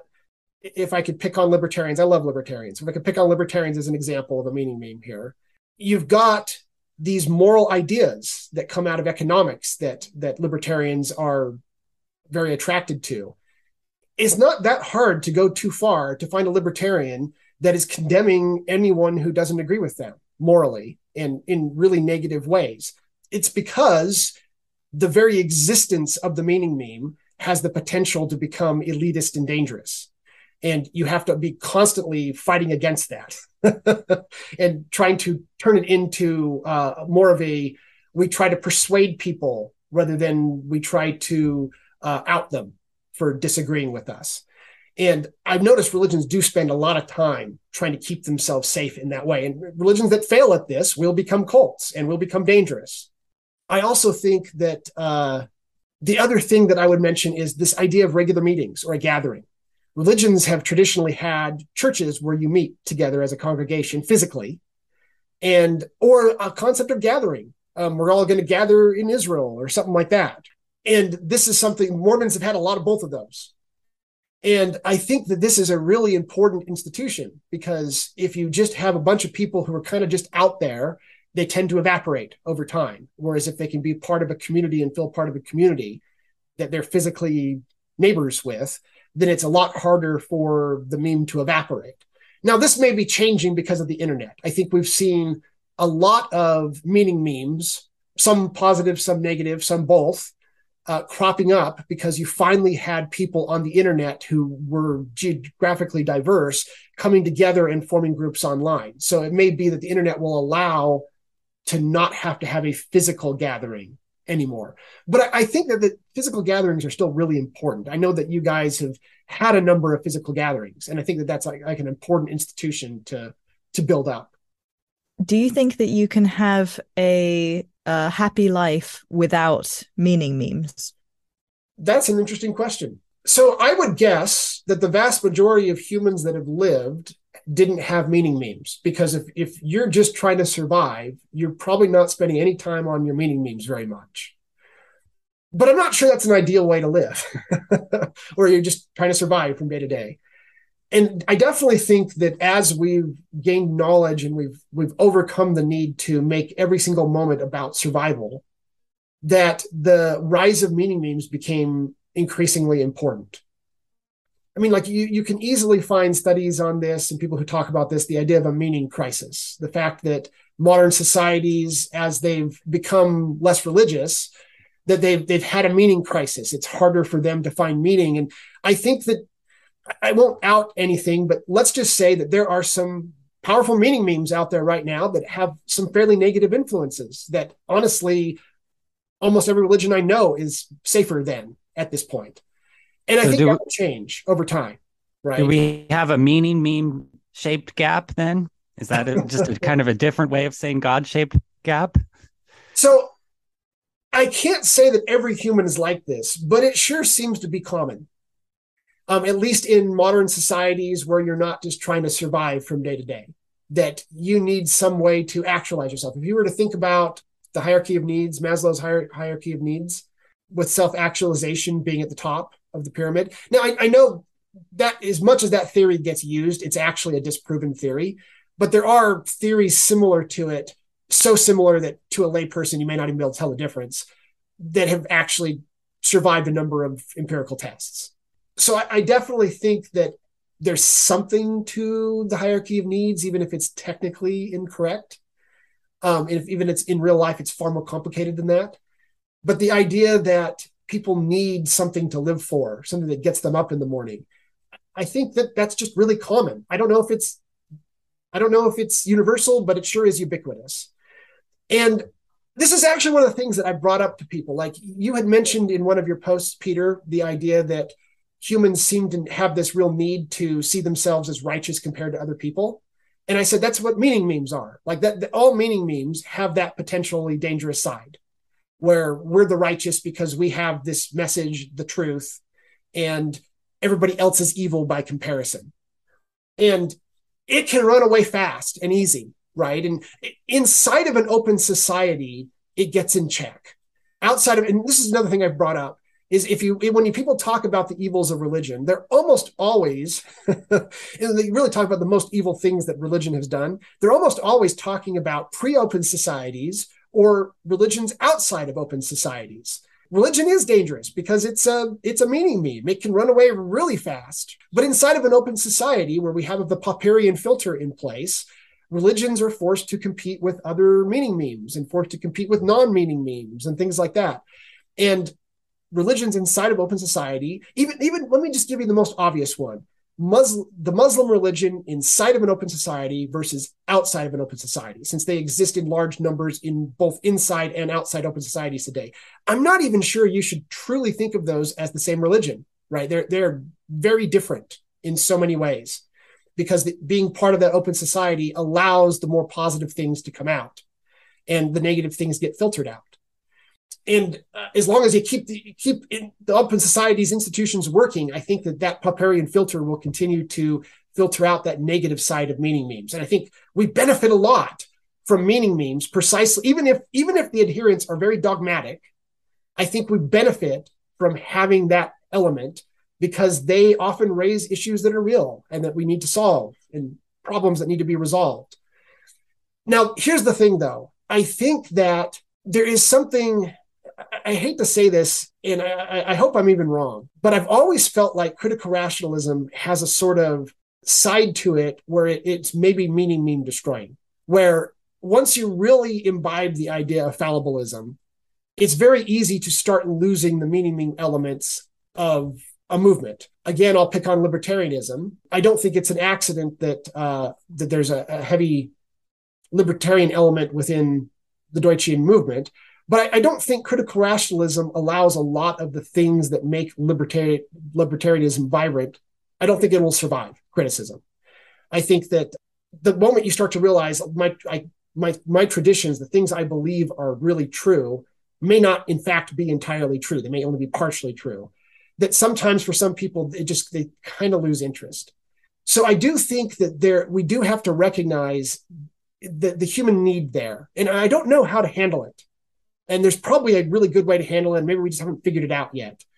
But I wondered to what extent that is because people still have this dichotomy where either there is truth and I can have the truth, or there is no truth and therefore I can't have the truth. Whereas fallibilism says there is a truth, but you may not know what it is, or that right. your understanding of it may constantly evolve.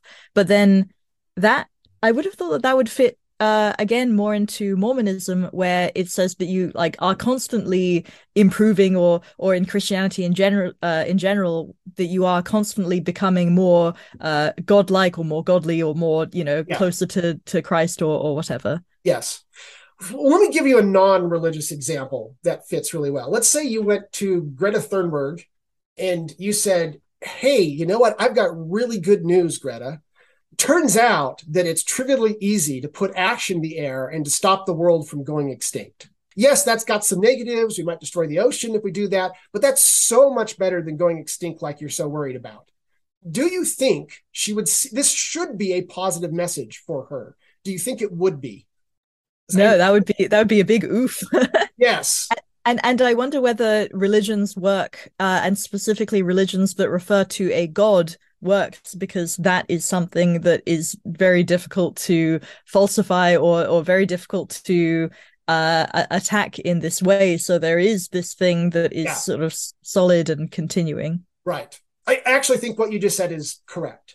I think all meaning memes suffer from this problem to various degrees. And I think one of the hard things is trying to get around it, right? Is if you were to look at, I mean, like, does anybody seriously doubt the value of feminism at this point?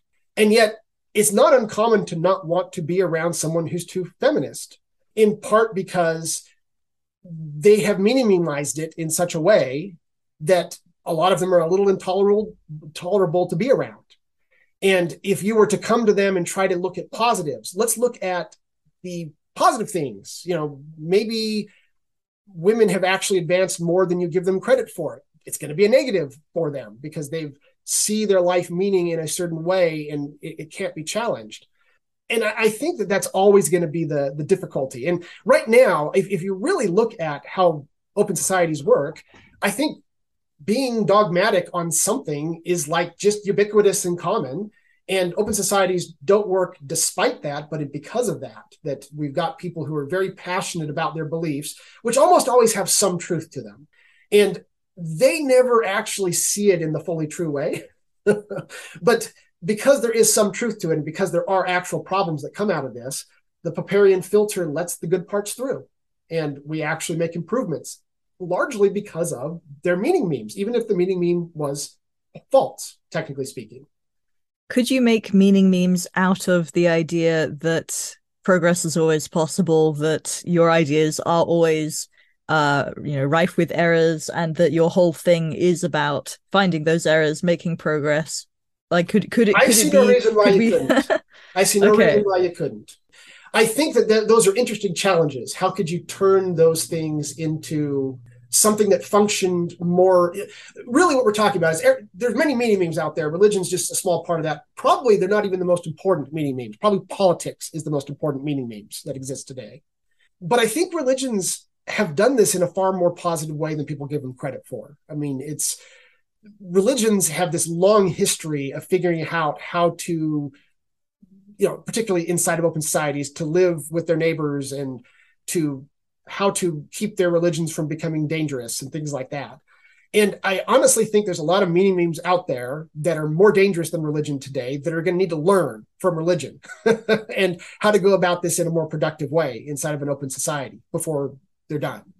So I think the idea of perfection and error correction would be a great basis for a meaning meme that would maybe hopefully reduce a lot of the negatives that come out of meaning memes. I kind of want to let Peter ask me the hard questions now about supernatural. Go for it. Woo!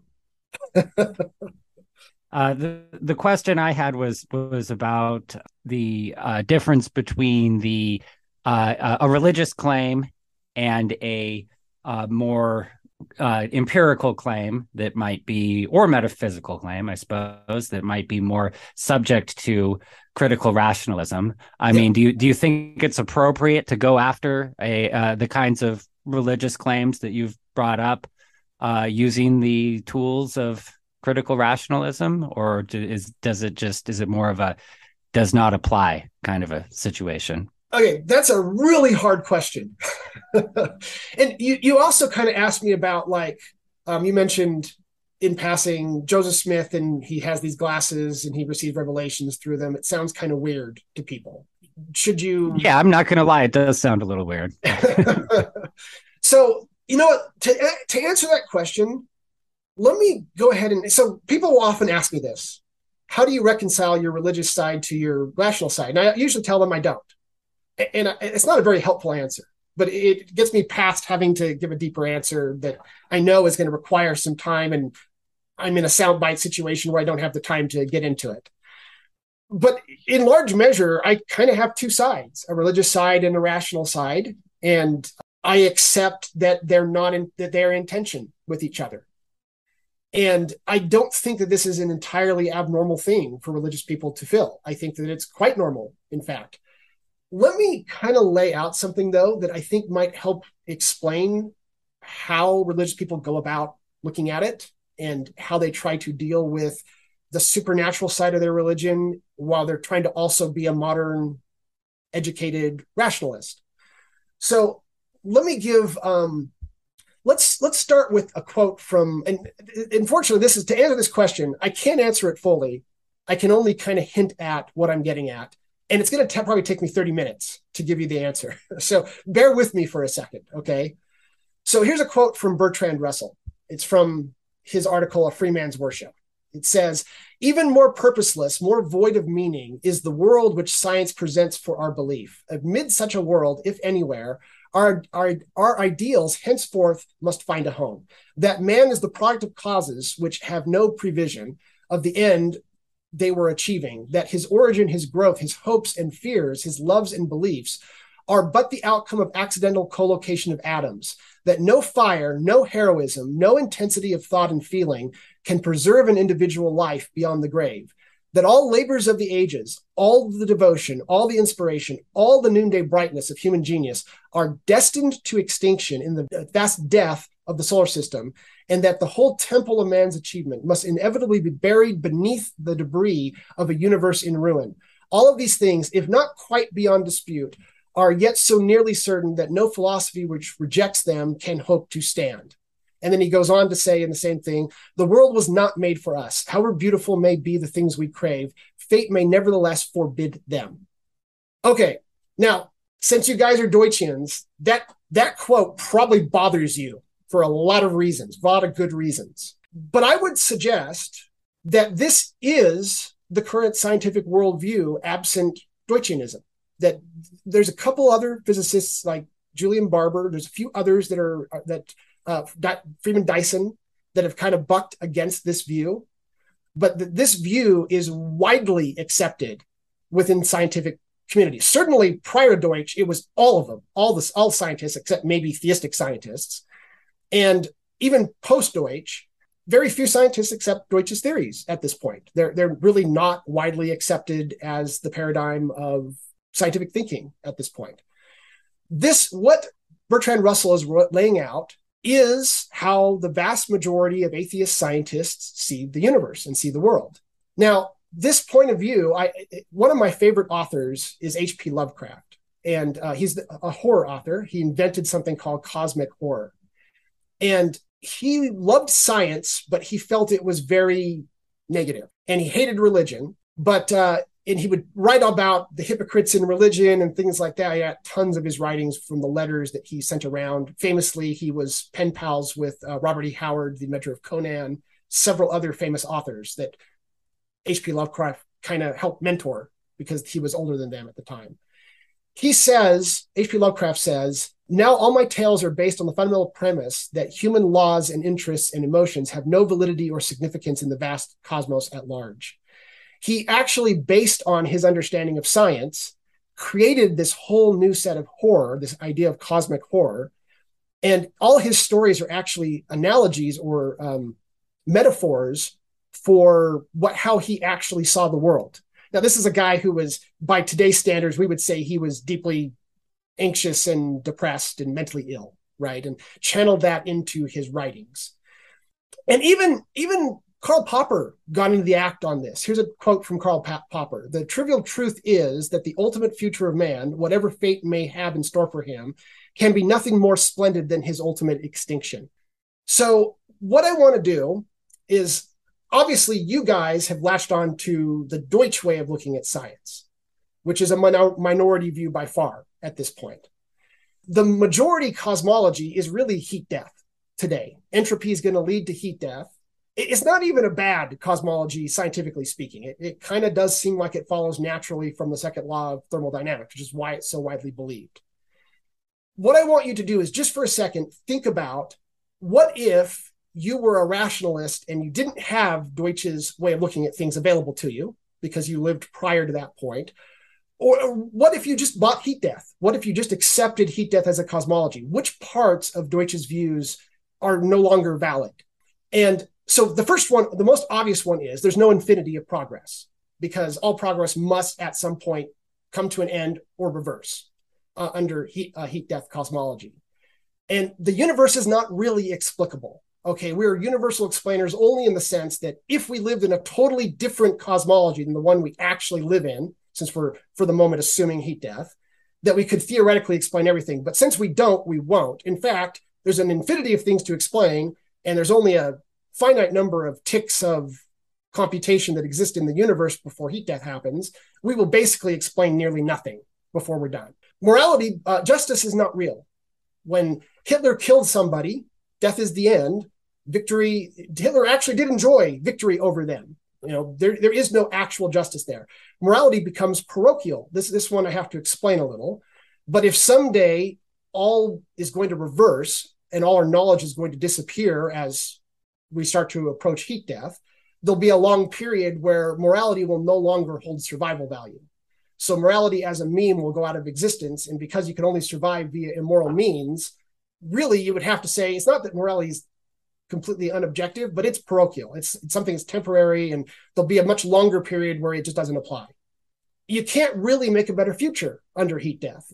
You can do it temporarily, and you can do it kind of subjectively based on whatever parochial moral wisdom you think you have at that point. But ultimately, it will be based on values that will disappear at some point. And if you do make a better future, it just means that there's that much more suffering and horror when now suddenly a larger group that has learned way more has to lose it all. And there's no immortality. Even if you could work out how to avoid death for, say, 1 trillion years, 1 trillion is infinitely closer to zero than it is to infinity. So we often talk about, if I could live 1 billion years, I'm immortal, except you're really not. That's just a way of speaking, right? It's an analogy that's not actually true. And sure, you could make up meaning for your life any way you wish, but if you actually lived long enough, which you might, if the transhumanists turn out to be right and we can get past death, which this heat death universe doesn't stop you from doing, you actually will live long enough to see everything that you lived for come undone at some point when heat death is reached.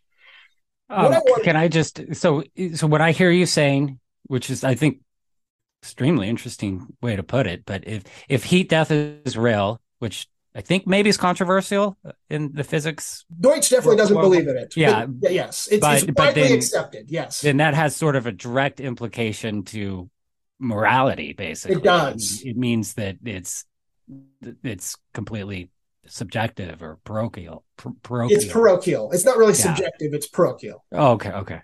So keep in mind that this is what the vast majority of rational atheists have believed throughout time. It's science, when put in this light, which is the light that most of them accepted in.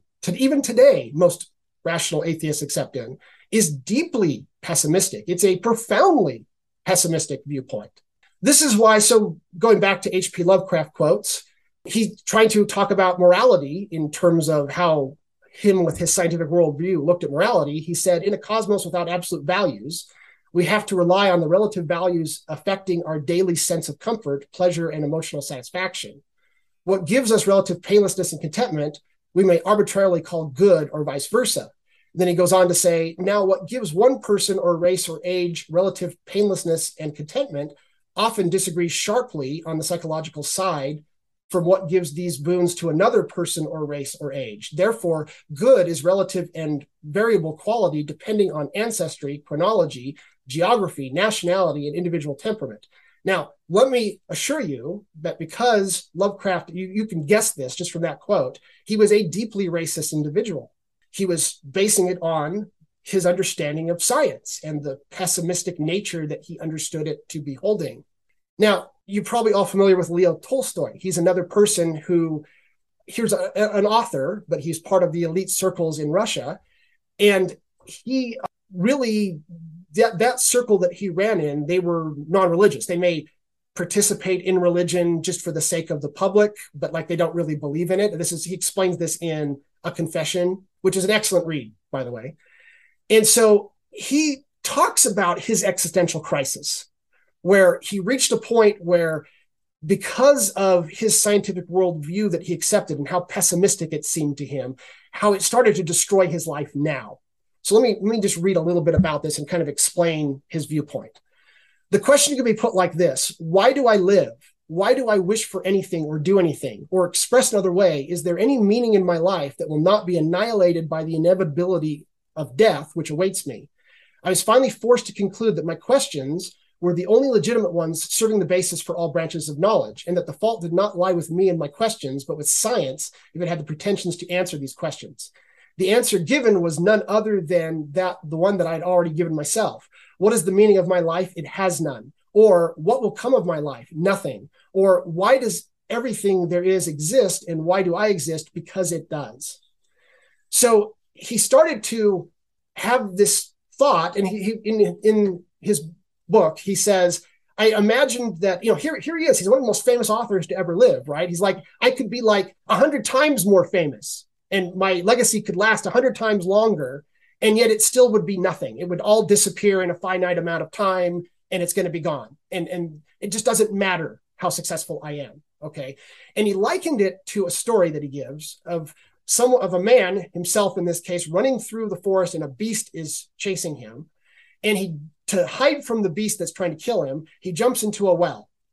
And he's hanging from, weeds or something in this well, and the beast is up above trying to kill him. And he sees that underneath in the bottom of the well is a dragon that's trying to eat him. And he's stuck in between the beast at the top and the dragon at the bottom. And his arms are starting to give out. He's starting to lose strength. And he sees that there's these little mice chewing on the weeds, and that it's just a matter of time now before the weeds are going to get cut and he's going to fall to that dragon beneath. Oh, but it happens to be that there's some honey right there, and he can lick it, and honey's pretty pleasurable. He saw people as telling him, when he would go around, he would try to talk with people. He'd say, how do you look at this from in his elite circle? They would say, well, just enjoy the honey. And he would basically say, I don't see how to enjoy the honey. And so this is him trying to explain that. He says, the delusions of joy of my life had formerly stifled my fear of the dragon, no longer deceived me. No matter how many times I'm told you cannot understand the meaning of life, do not think about it, but live. I cannot do so because I've already done it for too long. Now I cannot help seeing day and night chasing me and leading to my death. This is all I can see because it is the only truth. All the rest is a lie. Those 2 drops of honey, which more than anything all else diverted my eyes from the cruel truth, my love for my family and my writings, which I called art, I no longer found sweet. It was quite dreadful. And so in order to escape from this horror, I wanted to kill myself. I wanted a horror of what lay ahead of me, and knew that this horror was worse than my present position, but I could neither drive it away nor patiently await the end. So Tolstoy found himself in this situation where he took his understanding of the cosmology of science based on the best theories that were available to him at the time, and he followed them to what he felt was their logical conclusions, and it destroyed his life now, right? There was no way for him to get joy out of life given what he thought was actually true. Now, I don't actually find his solution to the problem very convincing, and I have a friend who suggested the book to me, and she's like, I really didn't like his answer. He does eventually get more involved with religion of the peasants, and then he has issues with that. And it's interesting kind of where the story goes from there, because he found much to criticize within religion as well. And Tolstoy famously criticized religion quite a bit, but he also practiced it and came to at least believe parts of it. So what's going on here is there's a Catholic Jesuit named Teilhard de Chardin. I don't know if I pronounced that right. And he wrote a book called The Phenomenon of Man. And he was a scientist, a very, very, very good scientist. One of the ones that helped discover, as the Peking man, it helped really turn evolution into an important scientific theory and the existence of hominids and things like that. And while being this Catholic priest at a time when the Catholic Church did not accept evolution. They do today, but they didn't back then. So he found himself in a lot of tension with the Catholic Church over this. And in his book, which he wasn't allowed to publish in his lifetime, so he arranged to have it published after he died because the Catholic Church wouldn't allow him to, and he didn't intend to go against them. He wanted to follow what they said, so he just arranged for it to be published after he died. He says, our minds, by the very fact of being able to discern infinite horizons ahead, it is only able to move by the hope of achieving through something of itself a supreme consummation, without which it would rightly feel itself to be stunted, frustrated, and cheated. A total death, an unscalable wall on which consciousness would crash and then forever disappear, are thus incompossible with the mechanisms of conscious activity, which would immediately break its mainspring. Either nature is closed to our demand for futurity, in which case thought, the fruit of millions of years of effort, is stifled, stillborn, is a self-abortive and absurd universe, or else an open exists. Man will never take a step in a direction he knows to be blocked. There lies precisely the ill that caused our disquiet. Having got so far, what is the minimum requirement to be fulfilled before we can say that the road ahead to us is open? That is the only one, but it is everything. It is that we should be assured that the space and chances to fulfill ourselves, that is to say, to progress till we arrive at the utmost limits of ourselves. So you've got these ideas, you've got this tension that exists, that science is widely understood to be deeply, deeply pessimistic. And that is accepted by almost everyone at the time. And it's very hard to see how to get around it, given what we think we understand about the scientific worldview. Now, it's interesting. You guys probably are familiar with Michael Sherman, who's the famous skeptic from Scientific American. He actually took that role over from Martin Gardner, who, by the way, was a theist. So I actually want to show some differences between their approaches. But they were the writer that kind of wrote about the pseudoscience and took skepticism of it. And that was kind of what they were famous for. Both of them were, both Martin Gardner and Michael Sherman. So Michael Sherman, quoting Christopher Hitchens, says, to the old theistic question, why is there something rather than nothing, we can counterpose the findings of Lawrence Krauss and others about the foreseeable heat death of the universe. So the question can and must be rephrased, why will our belief in something soon be replaced with nothing? It's only once we shake our own innate belief in linear progress and consider the many recessions we have undergone and will undergo, and we can grasp the gross stupidity of those who repose their faith in divine providence and godly design. And then he goes on to say after this quote, this is Michael Sherman now talking, the dialectical usefulness of clear logic coupled with elegant prose layered on top of the usual dollop of data cannot be overstated and should be considered by scientists as the instrument of persuasion in the battle of ideas.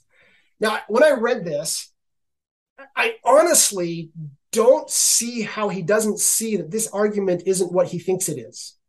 He's arguing literally against the existence of God, existence of anything that's religious in nature, by trying to say, look, the real truth is that there's no infinity, there's no eternal progress. We're all going to go into non-existence. And it basically lays out the pessimistic scientific worldview as a way of trying to disprove to religious people that they should no longer believe in their religions. This doesn't seem like a good argument to me. Just at an emotional level, you might as well at this point, as if you're a religious person, you're going to go, wow, if that's what you believe, then I'm glad I don't agree with you. Even if you're right, I'm glad I don't agree with you. Even if you're completely right, I'm glad I'm delusional, in fact. And this, I think, is I'm trying to emphasize here the degree to which the scientific community has imbibed this pessimism. Religion, in many ways, has been through the years, through the ages, the carrier of optimism. And there wasn't really a non-supernaturalistic way to look at optimism prior to, say, David Deutsch's time. That was one of the things that really grabbed my interest in David Deutsch, is that here's an actual scientist, atheist scientist, who's trying to figure out a way to use science to get to optimism instead of the normal pessimistic way that people look at science. And by the way, in a sort of imagined response to Michael Sherman, Telia Dechardin says of why heat death is so awful, perhaps anything would be better than a long drawn out senility. Heat death really is an almost, you can't imagine something worse than it type of situation if it's actually true. Now, Martin Gardner, he wrote a book where he tried to explain why, in part, he's tried to explain a lot of his different philosophical beliefs, but one of them he tried to explain was, why do I believe in an afterlife? Why do I believe there's a God? Things like that. And he did not take a scientific, critical rationalist, Popperian worldview to be able to get to that, because honestly, at least for the time period he was living in, that was impossible. Instead, he kind of took the approach that I'm kind of suggesting here. So quoting G.K. Chesterton, so first of all, quoting G.K. Chesterton, he points out that this isn't actually a problem unique to science. You might think, oh, it used to be that everybody believed in an afterlife, and then science came and ruined it by telling us about the truth. And certainly that is one of the ways science presents itself to the world.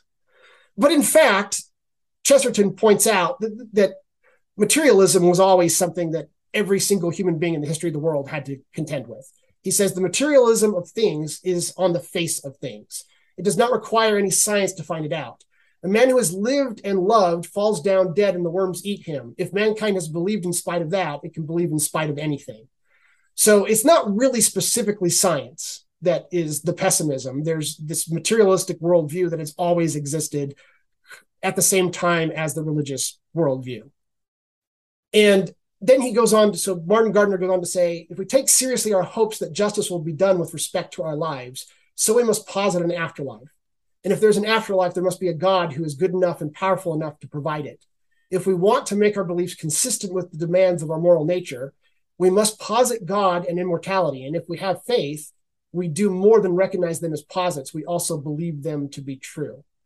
And then quoting Ralph Waldo Emerson, he says, our passions, our endeavors have something ridiculous and mocking if we come to such a hasty end. The point that Martin Gardner is trying to make is he's actually reversing the way we normally think of this. So a lot of times you will hear people ask, do you need religion for morality? Obviously, this could be a very offensive question because obviously atheists are moral people. A lot of atheists I know get very defensive about this question. What he's really saying is that you've reversed the cause and effect, that what really is going on is religion comes from morality. Morality is something that we all believe. We believe it's real. We believe it's objective. It's a part of the human world. It's a part of our hopes, our aspirations. It's a part of who we are. Religion is what you get when you take it seriously as a theory, but you don't have any other way to show that it could be objective and non-parochial. So you end up with really, honestly, supernatural beliefs. And that's really, in many ways, where religion comes from, is it's this need for humans to kind of put a finger on the scale and say, you know what, I'm not sure I do accept the pessimistic worldview that I see presented before me. I think maybe life is better than it seems. And then you look at religions in this sense, there are different theories about how that could be true. And a lot of the things that people make fun about them, they're probably all true, right? Sometimes the answers come across as silly. And yet I can't help but feel this alignment with the fact that they are willing to just say, okay, you know what, if heat death's actually the way it is, if things are really as bad as you say they are, then yeah, I'm bucking reality. I do not care. I'm going to be optimistic anyhow. I relate strongly to that viewpoint. And this is actually how I navigate the supernatural side of religion with my rationalist and reason side. So the thing that kind of comes out of this, though, is this idea of truth is not a good thing. So again, this is Lovecraft, since most atheist scientists will never admit to this. Lovecraft actually realized if we take this scientific view as we currently understand it seriously, what we're really saying is that the truth isn't good, that truth and goodness are not aligned. He says the most merciful thing in the world, I think, is the inability of the human mind to correlate all its contents. We live in a placid island of ignorance in the midst of black seas of infinity, and it was not meant that we should voyage far. The sciences each strain in their own direction, have hitherto harmed us little, but someday the piecing together of disassociated knowledge will open up such terrifying vistas of reality and our frightful position therein, that we shall either go mad from the revelation or flee from the deadly light into a peace and safety of a new dark age. Now, remember, Lovecraft's anti-religious, so he's not saying the same thing some of these religious people I'm quoting, like Martin Gardner, but he's accepting the pessimistic worldview, and that informs his horror. I think that this is kind of the starting point, though, is it if it is actually the case that the world is as pessimistic as many scientists believe it to be, even today, still continue to believe it to be, I'm not sure you can say religion's a bad thing, even if it's completely false. In fact, it might even be the case, given that worldview, that religion is good for humankind precisely because it is false. And that would have to be the starting point for any actual discussion on the subject. Now, I've never seen an atheist actually start at that point. Like Richard Dawkins, he'll admit to the survival value of the God meme. He says the survival value of the God meme in the meme pool result from its great psychological appeal, provides a superficially plausible answer to deep and troubling questions about existence. It suggests that injustice in the world may be rectified in the next. The everlasting arms hold out a cushion against our own inadequacies, which, like a doctor's placebo, is nevertheless effective for being imaginary. Then he goes on to, but then he says in his introduction to the book, be warned that if you wish, as I do, to build a society which individuals cooperate generously and unselfishly towards a common good, you can expect little help from our biological nature. Let us try to teach generosity and altruism because we are born selfish. Let us understand that our own selfish genes are up to, because we may then at least have the chance to upset their designs, something that no other species has ever aspired to do. It's hard to even figure out what Dawkins is trying to say, given that he does in fact believe in heat death, and that he should be looking at morality as parochial. It's hard to even know what to make of that statement in terms of his own worldview. And yet I don't really doubt that he very seriously believes in what he's saying, and that it's a meaningful moral statement to him. So Deutsch, in his book, Fabric of Reality, he talks about the omega point. And I know you wanted to ask me about the omega point. Yes. So it might make sense to try to explain the history of the omega point. And the fact is that the history of the omega point is primarily religious. Yes, it's science. It was a serious scientific attempt, very special in many ways. And I'll actually talk about my criticisms of it. I have a number of very strong criticisms of it, but I also feel like Tipler should be acknowledged for his genius for recognizing lots of things that no one had noticed before. And well, it's kind of a weird theory because it's kind of, I think probably most people who hear about it interpret it as something that's religious because he's known as a Christian physicist, but it also can make sense in just a very materialist kind of interpretation too. At least can I just give you like a 5-sentence overview of what I think it is, and then you can tell me how wrong I am here. Okay. So it's I haven't read his book. I'm just getting this from YouTube videos basically. But so it's the end of the universe. We're nearing the heat death of the universe. Substantiation of knowledge or information has sort of grown. We've gone sort of beyond the Dyson sphere or whatever, and it's literally taking over the universe. As part of that, descendants, or however you want to put it, decide to bring back all former humans according to their DNA. So all possible combinations of DNA are created. It's like sort of a resurrection thing. And because we're moving the speed of light, time is no longer a factor. So we're living eternally in a kind of paradise. That's a pretty good summary. Does that actually sound sort of right? Okay, well, that's good. But I one question I have is I'm not why does this even have to happen at the end of the universe as the what's the relationship between that? I mean, it seems to me that could happen without the heat death of the universe. So heat death would be that not happening. So this is the mega point posits that heat death is the wrong cosmology. It's an opposing cosmology to heat death. Okay. So let me explain kind of the difference, because there's a really simple difference here. Okay. So there's this idea of the second law of thermodynamics, which is the idea that entropy must always grow. Okay, so chaos must always grow. So heat death is, if you've got nothing else to look at, if you take something and it's in a box and you spend its energy, eventually it all turns into heat. Then the energy is still there. It doesn't disappear, but it's all the same. And to be able to use energy, you have to have a heat sink. You have to be able to have like a hot sun and a cold earth, and you have to be able to move energy between them. Once everything's evened out, the energy becomes useless and you can't use it anymore. So heat death would be that the amount of entropy or chaos reaches where everything's exactly equal everywhere. It's literally impossible to build a clock, because nothing, everything changes. Time ceases to exist in heat death. This is something people don't know. Time, from a physicist's viewpoint, is usually based on the ability to build a clock. If you can't build a clock, you've got no time. So once heat death is reached, there's no life. Life is completely impossible. Just really, you've just got a lot of nothing, basically. So the information in this sense is something that's pushing back against heat death then.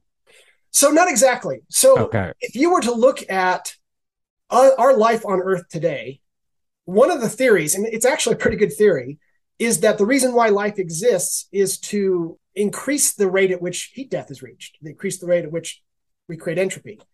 Because remember that you can't actually push back against entropy. No matter what you do, you will always create greater disorder than you create order. Those two can never be more than balanced, and they will always be in favor of the entropy. So life itself is not in any way defying or going against the second law of thermodynamics. That's a misunderstanding. It's one that Christians, like anti-evolutionist Christians, have latched onto. Evolution defies the second law of thermodynamics. It's just not true, right? Life creates disorder faster than if it's not there, because that's just the natural part of the second law of thermodynamics. Here's the loophole. And this is, and until you realize that there is a loophole, it's really hard to see around the concept of heat death. So Freeman Dyson is actually the one I think that, at least I know of, was the first to really mention the existence of the loophole.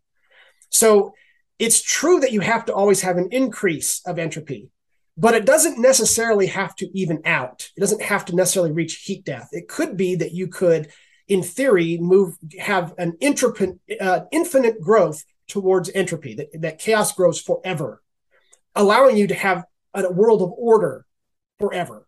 Now, how would you do this? Well, there's not a lot of known mechanisms within physics that allow you to do this. In fact, it's really hard to come up with a mechanism that allows you to take advantage of this loophole, which is why most scientists don't accept that the loophole can be exploited. They mostly just accept heat death today, for good reason. I mean, and this is one of the things that, Peter, you and I have talked about. A lot of times you read something from Dawkins and it's so pessimistic, and you say, why does he have to be so pessimistic? And I said, look, you're missing the point. His worldview is inherently pessimistic.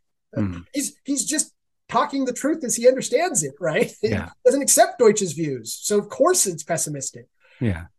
So the idea that you can't work around entropy, but you can grow it to infinity. But how do you do that? What's the mechanism by which you do that? Well, there wasn't a known mechanism. So Freeman Dyson came up with a possibility. And it was this idea that life would go out, and as the universe expanded, it would create little pockets of order. And then what it would do is it would wait for 1 billion years until its heat was different from the heat around it. And then it could do a few computations, and then it would stop, and it would wait another billion years, and it would increase the number of years, very similar to Deutsch's dark energy model that's in Beginning of Infinity, except that there's no dark energy in this model. And so he tried to work up a way that life could continue forever. And it didn't work for a number of reasons. At least that's my understanding. Dyson, he was the first to really try to work out and publish how could life survive forever. There was a lot of problems with the way he tried to go about it. I just quoted Teilhard de Chardin. He's actually the one who came up with the term omega point. He had his own omega point theory, but it was based in evolutionary theory because he was a evolutionary biologist rather than a physicist. And he had this idea, and some of the ideas informed Frank Tipler, including taking the term omega point. And so for example, he had this idea of us taking control of evolution. So he imagined with man coming into existence that we would start, here's the quote, "Yet when the first spark of thought appeared on the earth, life found it had brought into the world a power capable of criticizing it and judging it." Very interesting idea. Then he has this idea that man is going to replace, he says, we've given too little thought to the question of what medical and moral factors must replace the crude forces of natural selection should we suppress them. So he doesn't imagine natural selection ever coming to an end, but it won't be about genes anymore, right? It will turn into something else that we will decide how it is developed and how things evolve. And he even coined a term, the noosphere, spelled N-O-O sphere, which is actually still used today, and it refers to exactly what ended up coming into being. Remember, this guy lived quite a while ago, so this was actually quite prescient of him. The internet, the idea of this world of information and memes that man lives inside of, and how it will grow and it will take over, and the idea that memes will become more important to evolution. That the word meme didn't exist back in his time, but that memes will become more important to evolution than genes, and that the genes won't play a big role at some point. This is part of his theory where he's trying to reconcile his religion with science. And he had this idea of us evolving into an omega point where we evolve and forever and move towards perfection forever. Now, he had a bunch of other ideas in his evolutionary theory, this idea of radial energy and things that aren't accepted today. They were a kind of teleology for evolution, that evolution had a direction, which isn't generally accepted in evolution today. And yet, I think a charitable reading of him would be more like human beings will create this, right? And we know that we do. Like we decide how wolves are going to evolve. We decide how humans are going to evolve. And we decide whether we like what evolution has given us, or if we're going to go beyond that and do something different because we prefer it. And that's what morality is. So he had this idea that evolution could be directed and towards an omega point. And to him, omega point was this concept of God, but it was also this concept of humans becoming this omega point. So Tipler picked up on this idea, but his is a physics theory instead of a biological theory. Although it uses natural selection. It uses all four of the strands. Tipler is actually the original four-strander. Before I talk about Tipler, I got to admit, Tipler's a bit of a nutter, and this just can't be avoided. Huh. So, for instance, in his book, The Physics of Christianity, he tries to explain the virgin birth of Christ by suggesting that Christ was an XX chromosome male, which would be a male without a Y chromosome, but with the Y chromosome having inserted itself into the X chromosome so that he would still appear as if he was an XY male. XX males exist in real life. They would be genetically a woman, but due to the way things develop, they develop the primary characteristics of a male instead. They're typically smaller, they look more feminine, things like that, but they would be biologically a male. So he tries to work out, what he's trying to do is he's trying to work out how Mary, the mother of Jesus, could have had parthenogenesis so that a virgin birth was possible. Now, why would he go through so much trouble? Well, it's because Tipler does not believe in the supernatural. He is today a Christian. A lot of his books were written when he wasn't, but he is today a Christian. But he does accept the existence of miracles, but miracles in his mind are improbable outcomes, not supernatural outcomes. He doesn't believe in the supernatural at all. So if he's going to, as a Christian, believe in the virgin birth, then he needs to, by golly, work out a biological theory for how the virgin birth could happen that does not require any sort of reference to the supernatural. And a huge part of his books is working out how to test his theories. So he talks about how to get the Turin shroud, which is the shroud of Christ, or at least, the Catholics believe it's the shroud of Christ. That's pretty debatable whether it's actually the shroud of Christ.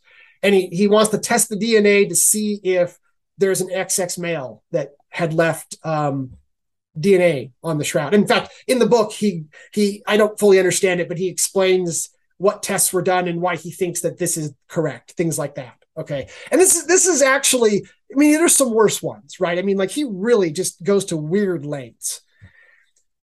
And I don't really believe any of his theories, right? I think that the need for an XX male, it's pretty out there, right? And I don't really think if we were to go and to do a full experiment with this, we would find that this is even true, even assuming the shroud even existed at the time of Christ, which I don't think it did. Here's the thing I have to give him some credit for. And I actually do stand by this. I don't think we should judge theories based on how nutty they are. I think we should judge them based on their testability. And Tipler does try to make every single one of his theories, all of them, testable. Because of this, I do consider it to be complete, cockapoo, right? I don't think any of it's true. But it's the right kind. It's the kind where you take seriously, you don't try to immunize your theories from testing and criticism. You try to figure out how to formulate them in an empirical way. Because of that, I don't really believe even though I do think he's a nutter, I think he's an okay kind of nutter. He's the kind that is a scientist at heart. And we just shouldn't judge theories based on how weird they sound. We should judge them based on whether they actually survive testing or not. I fully expect his theories to not survive testing. Here's something else that's interesting. While Tipler did start life as a Christian, he quickly gave it up and became an atheist because he couldn't figure out how to reconcile his scientific worldview with his Christian beliefs. So he became a full-on atheist, obviously one that still had some interests in religious type thought. But in his 1986 book, which with co-author John Barrow, who's well-known, very respected physicist also, called The Anthropic Cosmological Principle, Tipler at that point is an ex-Christian and he's an atheist. And this is the book in which both of these authors for the first time unveiled the omega point theory. So when the omega point theory was actually released for the first time, it was by an atheist, right? The atheist Tipler, not the Christian Tipler. And yet you can see why it would take someone with a religious background like Tipler that very clearly knows quite a bit about theology, just from his writings, I can tell he does, to probably be the right kind of atheist to decide, I'm going to see if there's some way to get around the pessimistic nature of science. So I don't think you can entirely divorce religion from the omega point theory because of that. I think it was informed by a man who had religious desires, if not religious beliefs, if that makes any sense. Then in his 1994 book, The Physics of Immortality, he says he's still an atheist. Now, in the book, he goes to great lengths to try to work out how the omega point could be synchronized with religious belief, including Christian beliefs. But he says, he has a chapter called Why I'm Not a Christian. And he states in here, he says, let me state here that I am at present forced to consider myself an atheist in the literal sense that I am not a theist. I do not yet believe in the omega point. If the omega point theory is confirmed, I shall then consider myself a theist.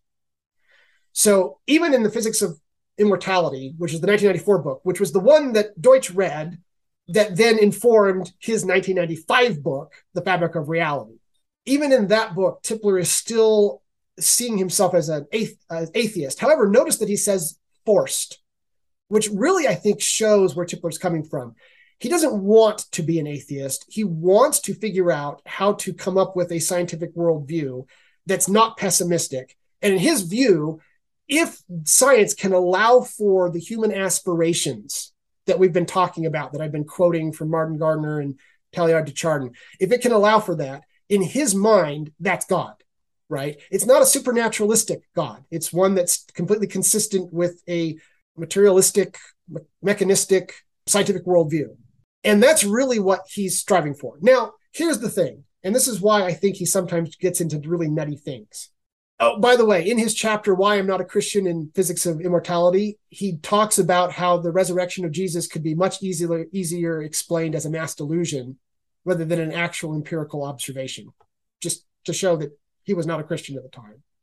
Even though his theory went on to have observations that did not match the predictions, specifically that the universe is not collapsing, it's expanding, which is then why Deutsch abandoned the omega point theory. Even though that happened, by the time he writes his next book, which is The Physics of Christianity, he is clearly at this point turned back to religion and theology. Whereas in The Physics of Immortality, he's hoping that there's a God, what he calls a God. In The Physics of Christianity, he's now fully sold to it, which is why I think he now comes across kind of nuttier. He's now trying to work out how can Christian theology can be reconciled with science, which is not an easy task. That's a very helpful chronology. I've been wondering how that worked out. But, yeah. And wait, can you repeat one more time why did Deutsch reject the theory? So the universe has been observed to be expanding rather than contracting. At the time of the omega point theory, they didn't know whether it was going to expand forever or if it was going to contract. So one of his predictions was, he gives a series of actual physical predictions of what we should expect to find about top quarks and things like that are required for the universe to contract. And they did not work out that way because the universe is in fact expanding. Okay. I see. But he kind of rescued, he still believes in the theory, right? He kind of rescued it. Yeah. Yeah. Okay. I'll get to that in a second. So let's talk about Deutsch's criticisms of the omega point. Deutsch is a full-on proponent of the omega point in 1995. However, he does offer some criticisms of Tipler's theory. One of the main ones is that he's really uncomfortable with the idea of referring to the omega point as God. Deutsch says in Fabric of Reality, he says that that Tipler refers to the advanced society in the omega point as God. These people who are very advanced that live into the far future in the omega point, he refers to that society as God. Okay, notice the somewhat parallels with Mormon doctrine there. However, if you actually read Tipler, he never actually says this. So this criticism is actually somewhat inaccurate. What Tipler actually says is that the people living inside the omega point aren't God, although it's their knowledge that is forming the omega point, and the omega point at the limit of infinity is God. Now, how do I explain that? It's a mathematical point. Deutsch does talk about this, that he refers to the omega point as the limit at infinity. Tipler sees that as something distinct from the knowledge created by the individuals inside of time. This is this point of infinity where all knowledge is finally gained, but only at infinity. And that limit, that is what he sees as God. He sees it as having all power and all knowledge and things like this, that it's consistent with the religious aspirations that exist in most religions. And Deutsch actually confirms this. He says, if we actually reach infinity, then it's true that we would have all knowledge, and there would even be a sense in which we have all power. But it wouldn't actually be the kind of God that answers prayers. But Tipler even responds to that, right? He has this theory he's worked out about how it could respond to prayers. But basically, it sounds a little nutty, but it's basically the omega point is quantum physics is time reversible. So the future determines the past as much as the past determines the future in quantum physics. Okay, and that's true, by the way. So that's not just Tipler being nutty. So he's imagining that the omega point is the destiny of the universe, and therefore it influences itself into existence, which is what, if you knew, like if I roll a 20-sided die and I roll a 20 and I see that it's a 20, but it's hidden underneath. So you don't know. Because you don't know, you have to treat it with probability theory. So you would say there's only a 1 in 20 chance of rolling a 20. I've already seen it. I know what the future holds. So for me, the odds of it being a 20 are one in one. He sees miracles and God as interacting with people in the same light, that this future omega point is at infinity, that we never actually reach inside of time, influences us to always form the omega point because it already exists somewhere out there. Remember, this is something that we've been discussing on your board. The future already exists under quantum physics, right? It already exists. So if the omega point exists, then it is having a pull on what's happening today. That's how he sees it as God and as interacting with us. That it is the destiny of the universe, and the universe will end up at it. Then he works out all these theories, the eternal life postulate, trying to prove that it will happen. He's doing his best, right? So this is one of the main things that Deutsch and him disagreed over, because Deutsch doesn't see it as God at all, whereas Tipler sees it as God. And Deutsch seems to have somewhat misunderstood Tipler on that. Deutsch also argued that we have no way of knowing that they would choose to resurrect us, whereas Tipler says they will resurrect us. Deutsch uses the analogy of just because we can build a mile-high tower doesn't mean we will. People who lived in the past may have guessed that people with our level of knowledge would automatically choose to build a mile-high tower. But in reality, we just lost interest in that sort of thing, and we would never do it because it's not practical. Tipler's actually quite good on the theology side. I mean, this is a guy who's really thought about this. It really impresses me, even though I've got some really nasty criticisms that I need to lay out. Okay. He actually impresses me quite a bit with how hard he's thought about this. Here's the thing, though. Deutsch's criticism never made sense to me. If the omega point, we live in a multiverse. This is something that Tipler accepts, right? It's an integral part of his omega point theory. If any omega point in any part of the multiverse decides to start resurrecting people, then everyone will be resurrected. Death becomes literally just a problem to be solved. It's not something that the laws of physics deny us. So someone with the knowledge will at some point gain the knowledge how to resurrect people. And Deutsch gives a pretty good example of where you create a virtual reality simulation of the entire universe, or in fact, the entire multiverse, and you just resurrect everybody. So Deutsch is arguing they may not choose to do that. That's not right, right? Anything that is possible will happen in the multiverse. So someone will do it. And if it's not someone in our omega point in our universe, it'll be someone in a different omega point in a different universe, and we'll be resurrected there instead. So if death is really just a problem to be solved, and it's not something that overcoming death is not something that is denied by the laws of physics, and knowledge growth is going to go to infinity, then resurrection is a given. Like, it literally goes to one. Okay. And I actually think Tipler's right about that, and Deutsch is wrong about that. Okay, so then in the beginning of infinity, this is where he starts to split with against the omega point. He argues the omega point theory it doesn't match observation because the universe is expanding. Now so he suggests the dark energy model instead, right? Which is that we use the dark energy of the universe and we collect the energy from that, and that will allow us to do an infinite number of computations. So Deutsch's criticism here doesn't make sense to me either. It does to a degree. Like, if I didn't know what Tipler had written, it would be a very reasonable criticism. But Tipler's already responded to it. So here's what Tipler says. Responding to Deutsch and others that have criticized him on this, he says, Tipler's adjusted his argument to argue that humans can utilize, quote, the mechanism of creation destruction of baryon number by electroweak quantum tunneling to power starships. Now, that part, I don't know what Deutsch thinks of that. Does Deutsch have a criticism of that this is a possible source of energy that we could use? It's dangerous because it's also an infinite source of destruction. But you could it would be a source of energy much larger than anything that we've ever come across before. Much more powerful and ubiquitous than, say, nuclear energy. So it's the creation destruction of baryon number by electroweak quantum tunneling.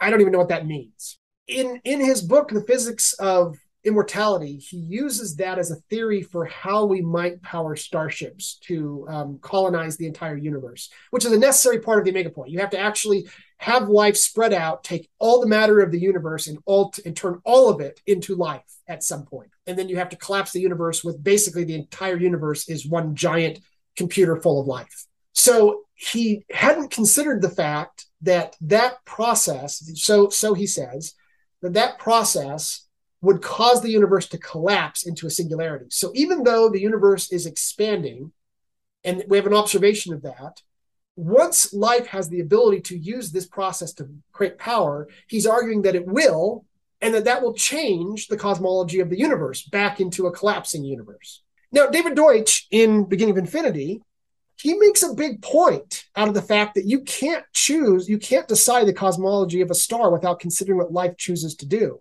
So I don't understand his criticism of Tipler on this. He may have a legitimate criticism, but he doesn't mention what it is. He simply says, the observations show the universe is expanding, so we can discount the omega point. No, you can't, right? It's if there's any way to collapse the universe, and if humans have, people have a choice over it, and they're going to choose to do it to power their starships or power their cultures or their societies, then you can't just use an observation like that to discount the omega point. Now, having said that, let me just say that this feels a lot like an ad hoc save. I mean, it is an ad hoc save. Sure, you had these observations, they don't work out. So then you say, oh, but it could be that life is going to choose that. That's a completely valid point, but you need your own new testable explanation, or this is no longer a scientific empirical theory. And this is where I would probably start my criticisms of Tipler. I don't actually buy any of Deutsch's criticisms of Tipler. I think Deutsch's criticisms of Tipler are wrong. Let me give you my criticisms of Tipler, which I think are all correct and are valid criticisms of the omega point. So one of them that really bothers me, and that I would love to sit with Tipler and just ask him to explain this to me, because it just makes so little sense to me. He argues that if the universe expands forever, unitarity will be violated. Well, unitarity is a necessary part of the laws of physics. So it's similar to like the conservation laws, right? He's saying, in layman's terms, if the universe expands forever, then conservation laws will be violated. And that's impossible under the laws of physics. So he argues that there will be an event that if the universe expands forever, there'll be an event horizon where information is lost, and therefore information is not conserved. So the universe, in Tipler's mind, needs life to keep the laws of physics consistent. We're going to cause the collapse of the universe, because if we didn't, the laws of physics would become inconsistent. This just blows my mind. Like, this has got to be one of the worst arguments I've ever heard ever. What to say that you need life to keep the laws of physics consistent? What would happen in a universe that doesn't have life? There's got to be, in the multiverse, universes that don't have life. Like, are the laws just as consistent there? Or what about a universe where there is life, and then the sun projects off, a piece of itself at Earth, and we're the only life in the entire universe, let's say, and it roasts us alive? Like, under many worlds quantum physics, this happens constantly to us, right? In some portion of the multiverse. Would those just have inconsistent physics? It doesn't even make sense to me. Now, Tipler does try to address this a little. He tries to argue that mathematical reality is ultimate reality, something that Sadia would hate, and I somewhat agree with her on this one, and that physical reality is a subset of it. So what does he base this on? Well, he bases it on basically a tautology. He says, we define existence in terms of conscious beings, and a reality without conscious beings therefore doesn't physically exist, because physical existence means you've got a conscious being in that universe that can observe it. Otherwise, for all intents and purposes, it's a mathematical reality, but it's not a physical reality. This seems like a word game to me. So then he has to address the question, well, wait a minute, what did the universe exist prior to life existing on Earth? So he immediately uses the little trick of, well, the omega point is a person and it's observing itself, and so therefore it existed. It's like, oh my gosh, it's like, this is such bad arguments, Tipler. And so this would be my criticisms of Tipler's omega point, and why you won't hear me advocating for it as a theory. I will advocate for it more as a theology than as a theory, more as an idea of what we want than as a theory that actually follows from science. And so at this point, I think that these are actually pretty good criticisms, and I don't know how Tipler would respond to them. Huh. Here's the thing, though. I mentioned that I think Tipler is actually quite ingenious, and he's actually a really decent theologian. So he has given a lot of thought to what would it take for science to allow, think of it like this. What type of special universe would we need to be able to fulfill the optimism of David Deutsch, which is, by the way, exactly equivalent to the religious aspirations of every religious person that's ever lived, right? Okay. Since religion is the carrier of optimism during periods where we didn't have a good scientific theory to allow it. What would it take? And he's trying to work that out. He's trying to work out. And the mega point's an ingenious way of doing that, because as the universe switches, what you do is you life. So imagine the suns all start to burn out. So this would be heat death to most scientific theories. The suns all go out. Then you got to wait for the black holes to all evaporate. But eventually, this is the first big step to where the universe becomes uninhabitable. Tipler points out that life, even if they can't communicate, that they will start to move matter together so that certain parts of the universe collapse faster than other parts of the universe.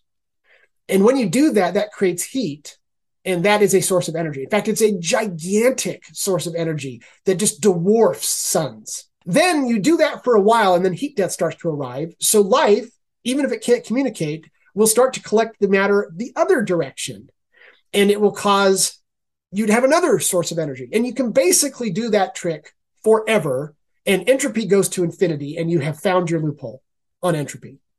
By the way, your computers keep growing, right? Moore's law never ends in a Tiplerian cosmology. Your computers double in speed forever, and the number of computations just constantly dwarfs. Like any problem you have that's intractable today, you just wait a little while, and your computers can now do them tractably. It doesn't violate computational theory. An intractable algorithm will forever be intractable, but its usefulness will start to become tractable. So think about, like, you want to write an algorithm that plays chess well. That's intractable. So you would say, okay, that's intractable. But you know what? It's intractable today, but it's finite. So there will be an omega point computer in the future, if omega point were real. There would be a computer at some point that has enough computing power that it can solve chess. It will no longer be considered intractable. All finite problems, which would be all of them, at some point, the computing power dwarfs it.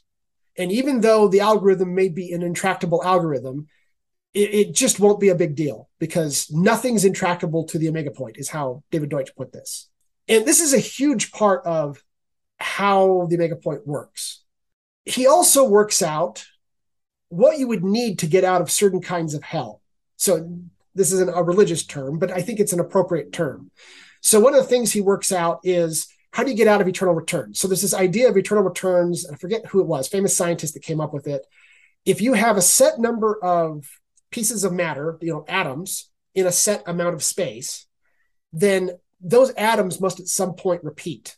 And so, like, let's say you had a box and you have matter inside this box. Every single, over infinity, every single combination of that matter will happen, and including turning into an apple, or whatever. You've got a bunch of gas and it will happen to turn into an apple, right? Just by chance. And every single combination will happen. And then that'll happen in a finite amount of time. And then it'll all repeat. Well, if you were a life being living inside this box, you would live forever in a sense, because you'd have an infinite number of computations, but it would be hell, right? You would not be able to progress forever. You would eventually reach some point where everything would repeat. So he wants to work out a cosmology that not just overcomes entropy, but overcomes a lot of these other philosophical objections that people have come up with over the years. And it turns out it does, right? If you've got this infinite growth of knowledge inside of an infinitely growing computer that keeps getting more and more ticks, et cetera, then there is no repeating, right? You do not have the problem of eternal returns anymore. Okay, so you've escaped that hell. Try to escape, and he works out several others like this. Try to escape all of them is really hard. It's really, really hard. Trying to escape entropy alone is really hard. Trying to escape all of the hells is even harder. And yet, Omega Point escaped all of them, basically, he demonstrates. So David Deutsch lays out his dark energy model as an alternative. Well, the dark energy model doesn't escape all these hells.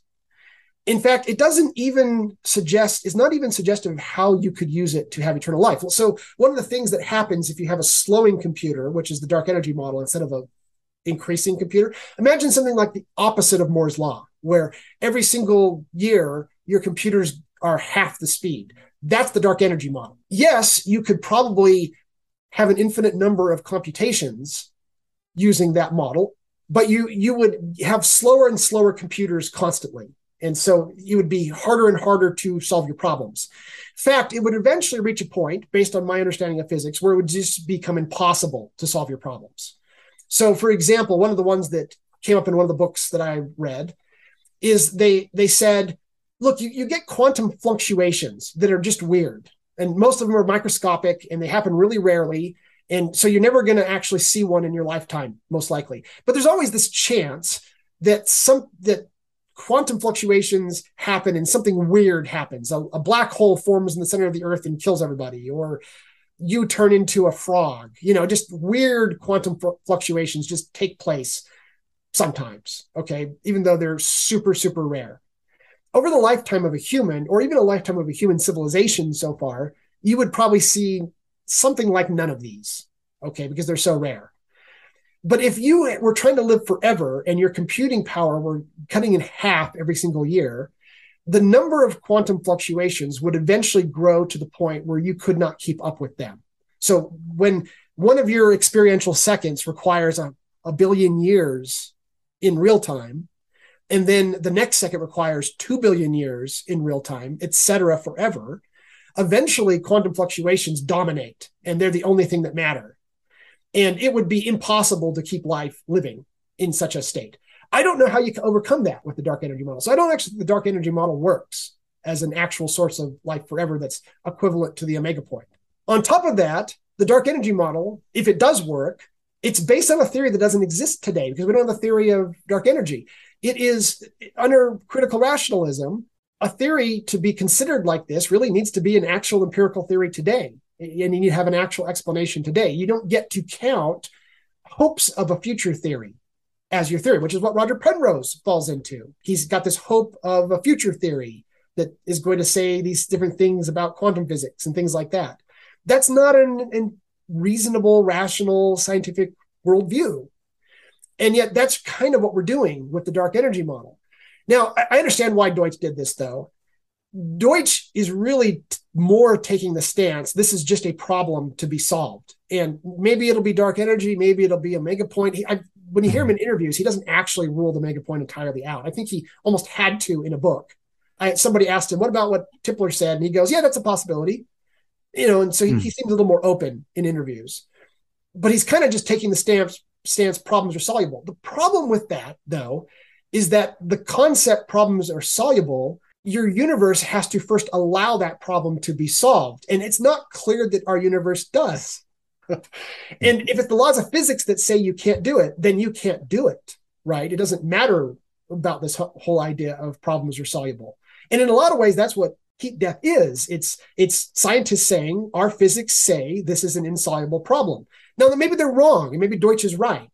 But it was a lot more helpful when you had an actual scientific testable theory that you could point to, like the omega point. And we really kind of don't have that today. We've got a lot of ideas on how you might go about it, but I don't think we've got a good consistent cosmology that we can point to and say, this is how you exploit the loophole that life can live forever.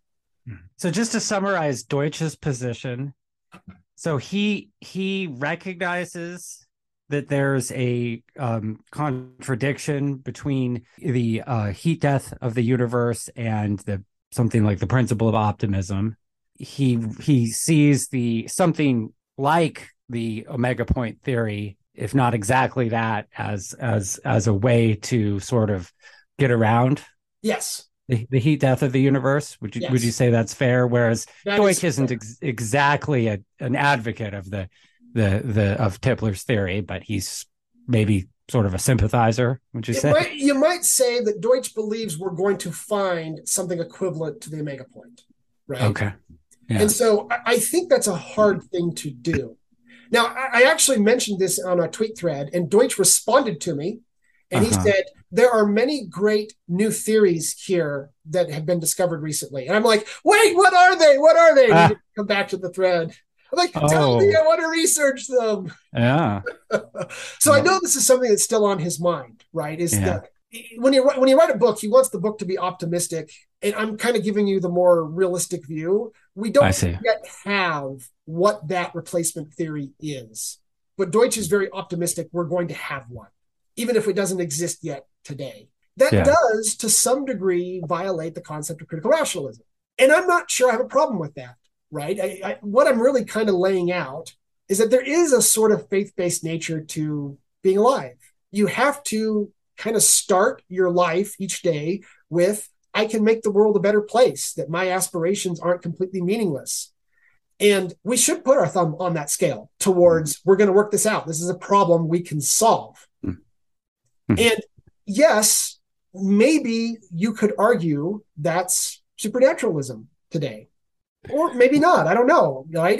I think that there's a grayer area than we first give it credit for, because supernaturalism in religion is really not so much I want to believe in magic as I want human aspirations to be meaningful. And that's a good thing, right? It makes sense that they're going to try to come up with things. And if they don't have a good scientific theory, then they're going to supplement it with a little supernaturalism, even if it's not a desirable thing.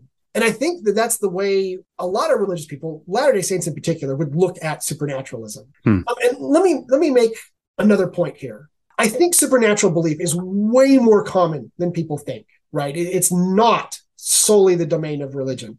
So if I were to talk about Amit Goswami, who's a famous physicist who appeared in What the Bleep Do We Know? He has written whole books about how quantum physics makes the observer the center. And he's worked out all these things based on quantum physics. And he's not the only one I've come across. Like, there are YouTube videos I come across of very legitimate scientists who have said the observer is the center of reality, and this is part of quantum physics, and by observing, we make things real. And maybe this future, like one of them actually worked out that our future progenitors were observing us through history. And that was what brought us into reality, which is really kind of the omega point theory, but a kind of more primitive version of it. The backwards causality. Here's the problem. All of that is based on the Copenhagen interpretation of quantum physics. And MWI ruins it, right? If you want to make the observer the center of reality, MWI just destroys it. It destroys quite a number of things that physicists accept today. Seems like what you were saying before, it almost makes it sound like Tipler believes in many worlds, but also finds a way to make observers the center of reality. Oh, it's not. Yeah. So is that fair? It's not based on quantum physics anymore. It's based on I guess it is. It's based on the time reversal of quantum physics, whereas they're trying to make it the observation in quantum physics, something totally different. I see. Largely unrelated, right? I see. Yeah. If you were to talk to most physicists today, they reject MWI, and because they do, they very commonly believe in non-locality. Sadia accepts non-locality because of that. Many worlds, so she accepts non-locality. When she helped me interview Chiara, she asked all sorts of questions along about non-locality because that's part of her way of looking at the universe. Let me just say that that's exactly equivalent to believing in the supernatural. Non-locality is not part of many worlds quantum physics, which is our only actual explanation of quantum physics. Almost every physicist today believes in non-locality because they accept a supernaturalistic worldview of quantum physics rather than a scientific worldview of quantum physics. Now, they don't know that. They would never say it that way. They might even be offended by me saying that, but it's the truth that they've filled in the gaps and their unwillingness to accept many worlds. They've instead filled in the gaps with really honestly supernaturalistic explanations because they didn't know what else to do. They mostly just sort of don't talk about it too much. So if I were to say, let's take Martin Gardner, he's the skeptic who believed in God that I was quoting. If that's really the truth of the universe, then Martin Gardner is a supernaturalist because he believes there's going to be a life after death, and there is no life after death. But guess what? That's also true for Deutsch, okay, and Tipler. If heat death really is the death of the universe, then those beliefs are actually supernatural too. Obviously, they don't believe it to be supernatural, but like, what if it were actually true, right? I think this is why Richard Dawkins, I quoted Richard Dawkins, I don't know how you make sense of his morality given his worldview with heat death. I believe his morality is a supernatural belief today, right? He has to just on faith accept that morality means something, even though his worldview doesn't allow for it. So when I get back to Mormon supernaturalistic beliefs, I see it in that light. I start with the assumption that supernaturalism is something we want to get rid of. It's bad in that sense, but we all start with it, and it's really hard to get rid of it. You only do it a little at a time. And let me give you an example of this. So I was once in a group of fans of David Deutsch, and we were talking about consciousness and determinism. And, two of the guys talking were very concerned about how to reconcile their feelings of free will and consciousness with the deterministic nature of a Turing machine. And both of these are podcasters, people who have said a lot about David Deutsch on their podcasts and things like that. And so they were very concerned about this. So one of them wrote an article and he says, quote, "The problem in a nutshell is that creativity is unpredictable in principle. Computer programs, on their hand, are completely predictable." Okay, that's not a true statement. It does not follow from our theories. There's nothing in our theories that creativity has to be unpredictable in every single possible sense. Somebody suggested to this person, they said, okay, that's not actually right. So he tried to correct it, and he said, well, the problem in a nutshell is that creativity is not predetermined, but computer programs, on the other hand, are completely deterministic.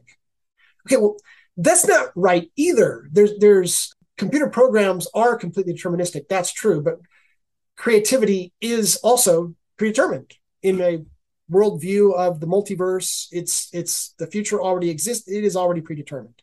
They're stepping outside of the four strands to try to find a more comforting way to look at free will.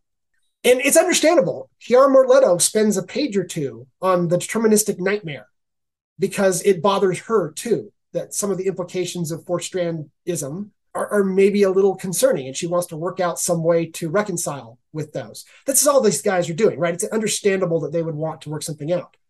So I started to give them a thought experiment to help them understand how to reconcile these things. And I said, suppose you had some AGIs living in a virtual world, and then you had the same world on a different computer, but the computer's slower.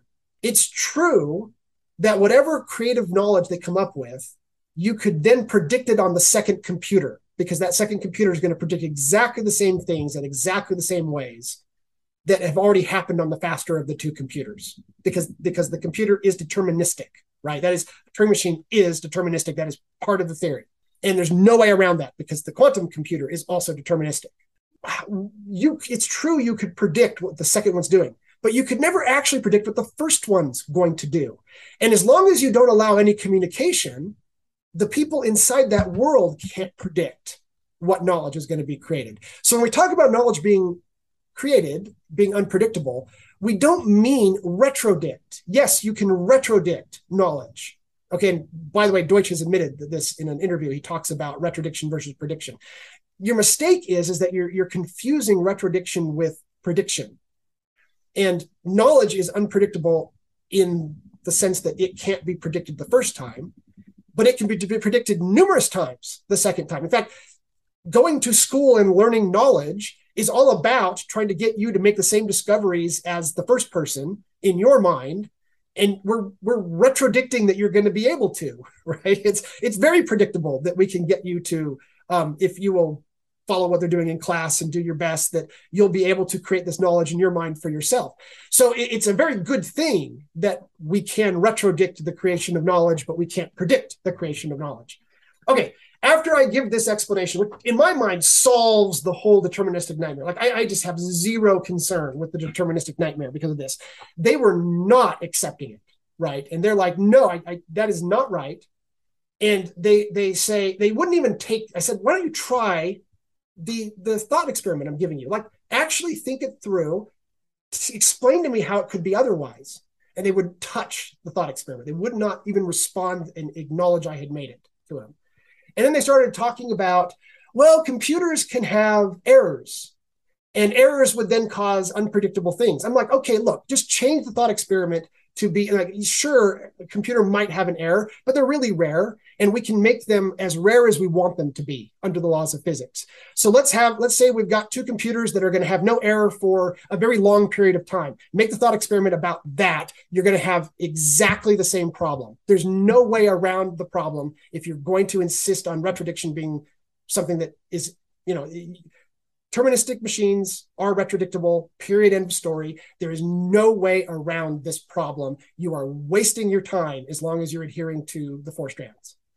And then immediately one of them responds and he goes, no, I don't think you know that, because quantum physics is fungible, and that means that minds are fungible.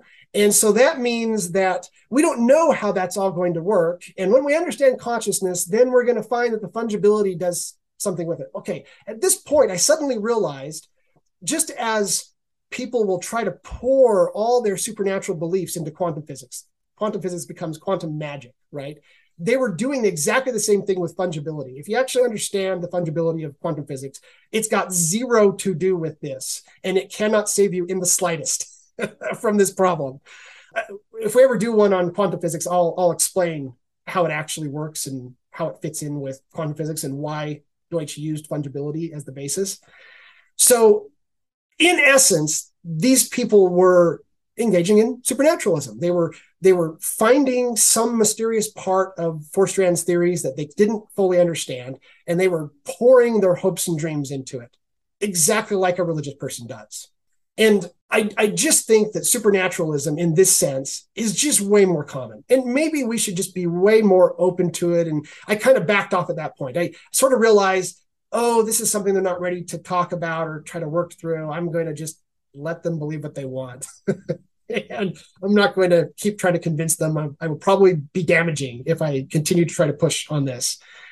I do think that it's just way more common, right? And you never really, your own supernatural ideas never seem weird to you. They always seem weird to everybody else, if that makes any sense.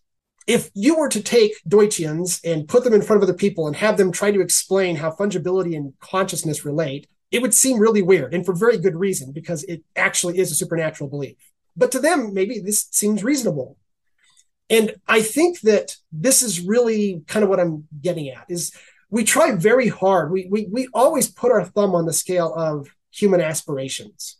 And we're trying very hard. To them, this sounded nightmarish. And so they weren't ready to accept my answer, which wasn't good enough for them yet, right? By the way, Sabine, what's her name? The famous YouTuber that's a physicist. She wrote a whole paper on how free will could be real. And basically what it boiled down to is that you had an inaccessible pseudo-random seed that deterministically creates random numbers, but they're not really random because they're deterministic, but they're completely unpredictable because of that. Like, you don't need any of this to try to work out the lack of predictability in knowledge creation. But to her, this was the best she could do. I would submit that paper is entirely supernaturalistic, right? She just doesn't have enough science yet.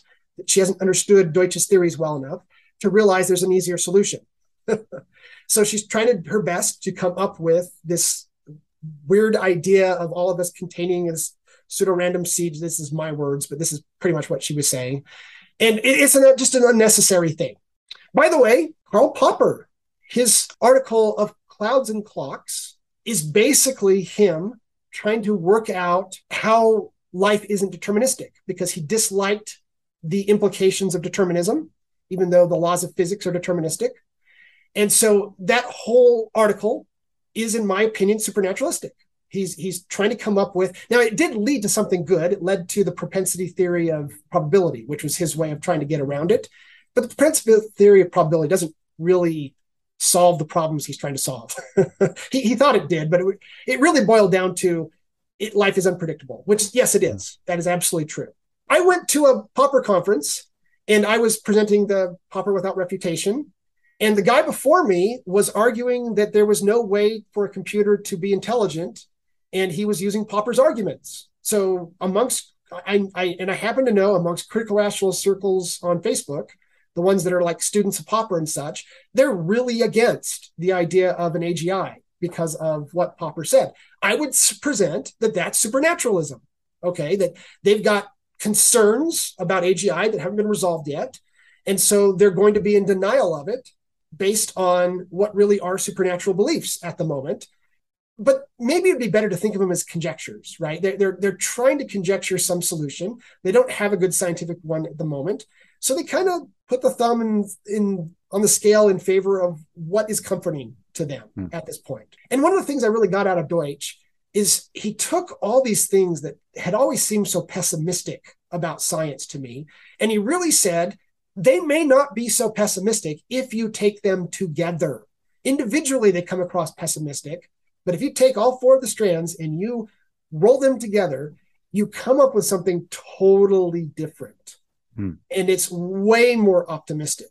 And it's exactly the special kind of universe that religious people have aspirations for, which is why I think the Deutschians aren't particularly negative towards religion. They to some degree, the religious people are their allies for optimism. And no, they're not religious themselves, and they reject the supernatural claims of religion. But they're not really there to go get in your face over it, because these are the allies, right? And I think they know it, right? I've definitely noticed that too, yeah. And I would say that Deutsch's beliefs are a kind of religion, right? He's got the right idea, though. He's got the same idea as Tipler. He's going a somewhat different direction than Tipler, but he understands the importance of finding a scientific way to fulfill the aspirations of the infinite horizon that broke Leo Tolstoy. That he, as Tolstoy put it, I didn't find this quote, but I know it's in there. What we need is a relationship with infinity. If we don't have a relationship with infinity, things are pretty bad. It's really hard to make meaning out of life if you don't have a relationship with infinity. So Deutsch is putting that relationship with infinity back in and saying, yes, there's actually a scientific way to go about this. And even though I don't have all the answers worked out entirely, I believe there's going to be. And that's kind of where we're coming from. So now let me get back to Joseph Smith and his magic spectacles. First of all, let me say that I never in my entire life heard about Joseph Smith and his magic spectacles in church. We did talk about Joseph Smith receiving revelations through something called the Urim and Thummim. And that's what a non-Mormon calls the magic spectacles, to try to make fun of Mormons. But they never mention it in church. So Urim and Thummim is a Jewish concept that's in Hebrew scripture. These stones that you receive revelation from. Now, there's different ideas as to what they were. Joseph Smith had his own idea. He described them as kind of clear crystals that you could look through and you could receive revelation by looking through them. You didn't put them on your head like glasses. They were something that appeared, that were as part of a breastplate. This is how it is in the Bible also, that they have them as kind of in the breastplate. And then there's different traditions. Your average liberal Bible scholar would say it was just a randomized device that you would roll the dice and it would come up with. One of the theories is that it basically just said guilty or not guilty. And so they would use a random device to determine if you were guilty or not guilty. And we know that ancient civilizations didn't understand randomness and probability theory. So they often used probability as a means of trying to communicate with God. But more recent, like by more recent, I mean like New Testament times, they saw it as you would stand before the priest and the light of God would come out of it and it would reveal things to you. That's kind of more similar to what Joseph Smith had in mind. And so we look at these and it's really easy to just say, that's just weird. I mean, sure, it's just weird. Okay. Let me now make a case for each of these. So first of all, if you actually believe in the religion, it won't seem weird to you. It's just a part of what you accept, right? That God can communicate however he wants. And sure, God can use Urim and Thummim to do that. He did in the Old Testament. And by the way, the reason why people who don't like Mormons refer to it as magic spectacles is because if they refer to it as a Urim and Thummim, that's something that they accept. And so they need to make sure they describe it in such a way that it sounds stupid, but doesn't make them sound stupid. So they go to great lengths to try to reinterpret it. For example, so let's just take a completely atheistic view of Urim and Thummim. In fact, let's even take the view that it's just a random device. Okay, it's a die you roll, and it's an 8-ball, magic 8-ball, and it gives you an answer to your question. Could this be stupider maybe as a modern person, it just seems so stupid. You just can't even believe that this could ever have been a part of a religion in the first place. You'd be wrong, because as it turns out, that's a knowledge-bearing tradition. And I have a book that talks about this. Let's say that you are out and you're at war, and so you decide to, use your randomized die, Urim and Thummim, or burn entrails, or whatever it is your religion does, to try to determine when you should attack, because you want to know what God's going to tell you to do. Turns out, randomly attacking is one of the single best strategies you can ever imagine in war. And so that tradition would grow up and provide survival value because it's a knowledge-bearing tradition. It's not so weird once you think of it that way. So some of the others we think about, like you try to see if someone's a witch or if they're guilty by seeing if they float in water, and that you put your hand in the hot boiling. The Bible has one of these that you want to know if your spouse cheated on you. So you give them this mixture, and if they're guilty, it kills them, and if they're not guilty, it makes them, more fruitful, and they'll have children more easily. Okay, from our modern viewpoint, sure, that just seems so bizarre. These were really useful traditions. Basically, the priest understands what's going on. They understand that the real purpose is to get the person to confess. And so they have this boiling water, and then what they generally do is they don't boil the oil too much. And so you can actually easily put your hand into it, and it's not going to be a problem. But nobody else knows that except for the priest. So they come in, and if you're an innocent person, then at the time you would have believed in God. You would have believed God could have protected you from boiling oil. So you wouldn't really have any concerns. So you'd come in and you put your hand into the boiling water. You've seen other people do it, and they've survived. And so you put it in, and then they go, okay, God says you're not guilty. Or maybe you are guilty. So you come in and you're just terrified. You're going to burn your hand off. God's going to make you burn your hand off.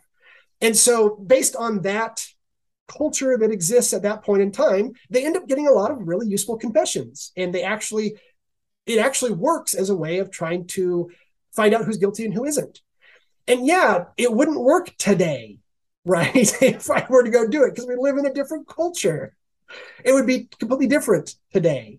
But for the culture that these traditions grew up in, they were actually knowledge-bearing traditions that were effective and contained survival value. The idea of looking into a crystal to try to receive revelation, okay?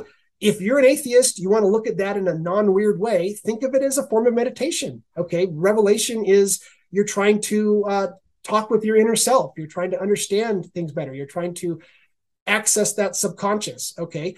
Looking into crystals or fire or whatever, that's a normal part of even secular meditation practice today. There's not necessarily anything weird about it when you look at it that way. The thing that you won't be able to accept is that God's actually independently doing something with it. But I don't think you can say that it's actually bad or unuseful or not knowledge-bearing. It's still a useful tradition that the religions have picked up and is a part of that religion. So that would actually be how I would suggest looking at it. So W.B. Yeats, this is a quote from him. Yes. So this is very definitely not a scientific worldview. And in the book that I have, the Celtic Twilight, it's a set of stories about supernatural things happening that he collected from people. Okay, they believed in them. Okay, we wouldn't believe in them today. And when explaining his point of view, he says this. He says, it's better doubtless to believe so much unreason and a little truth than to deny for denial's sake truth and unreason alike. For when we do this, we have not even a rush candle to guide our steps, and we must fumble our way into the great emptiness. And after all, can we come to so great evil if we keep a little fire on the hearths in our souls and welcome with open hand whatever excellence come to warm, whether it be man or phantom, and to not say too fiercely, be ye gone. So he's expressing this idea, and it's bad epistemology, I admit, that, look, I'm not going to just throw out all the supernatural beliefs, even though I know probably most of them are false, because some of them might turn out to be true. And it's at least, and especially in light of what I'm saying about it's okay for us to put the thumb on the scale of we are in favor of looking at the world in terms of human aspirations. I think that's what he's getting at. You know what? I'm not saying I think that all these supernatural stories are completely true, but I'm not discounting them either, right? There may be some explanation that we don't have yet. And if those are true, if some of them are true, if it turns out something like the Omega Point is true, then let me ask you a really honest question. Who was closer to the truth on the things that mattered? Was it Richard Dawkins, the atheist, or was it a religious person? I would submit it's the religious person. They didn't kick out infinity just because at the time that was the best theory, is that there was no infinity. We'll actually find out that religious people were far closer to the truth, if Deutsch's views are correct, than any of the atheists that existed at the time of Deutsch. And I think that's what Yeats is really saying is, look, I'm not prepared to kick out all the supernatural beliefs because who knows, maybe some of them will turn out to be true. And I would rather accept a bunch of falsehoods and the truth that really mattered than kick out the truth that really mattered because I was just trying to make sure I only had true beliefs.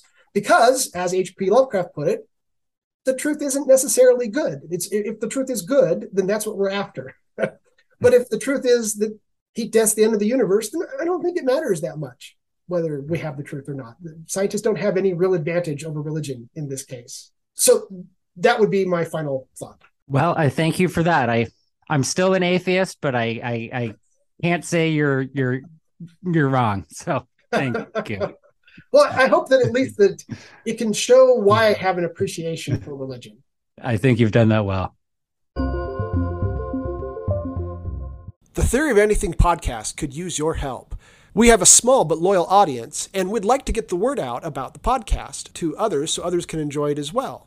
To the best of our knowledge, we're the only podcast that covers all four strands of David Deutsch's philosophy as well as other interesting subjects. If you're enjoying this podcast, please give us a 5-star rating on Apple Podcasts. This can usually be done right inside your podcast player, or you can Google the Theory of Anything podcast Apple or something like that. Some players have their own rating system, and giving us a 5-star rating on any rating system would be helpful. If you enjoy a particular episode, please consider tweeting about us or linking to us on Facebook or other social media to help get the word out. If you are interested in financially supporting the podcast, we have 2 ways to do that. The first is via our podcast host site, Anchor. Just go to anchor.fm/4-strands, FOUR-STRANDS. There's a support button available that allows you to do recurring donations. If you want to make a one-time donation, go to our blog, which is 4strands.org. There is a donation button there that uses PayPal. Thank you.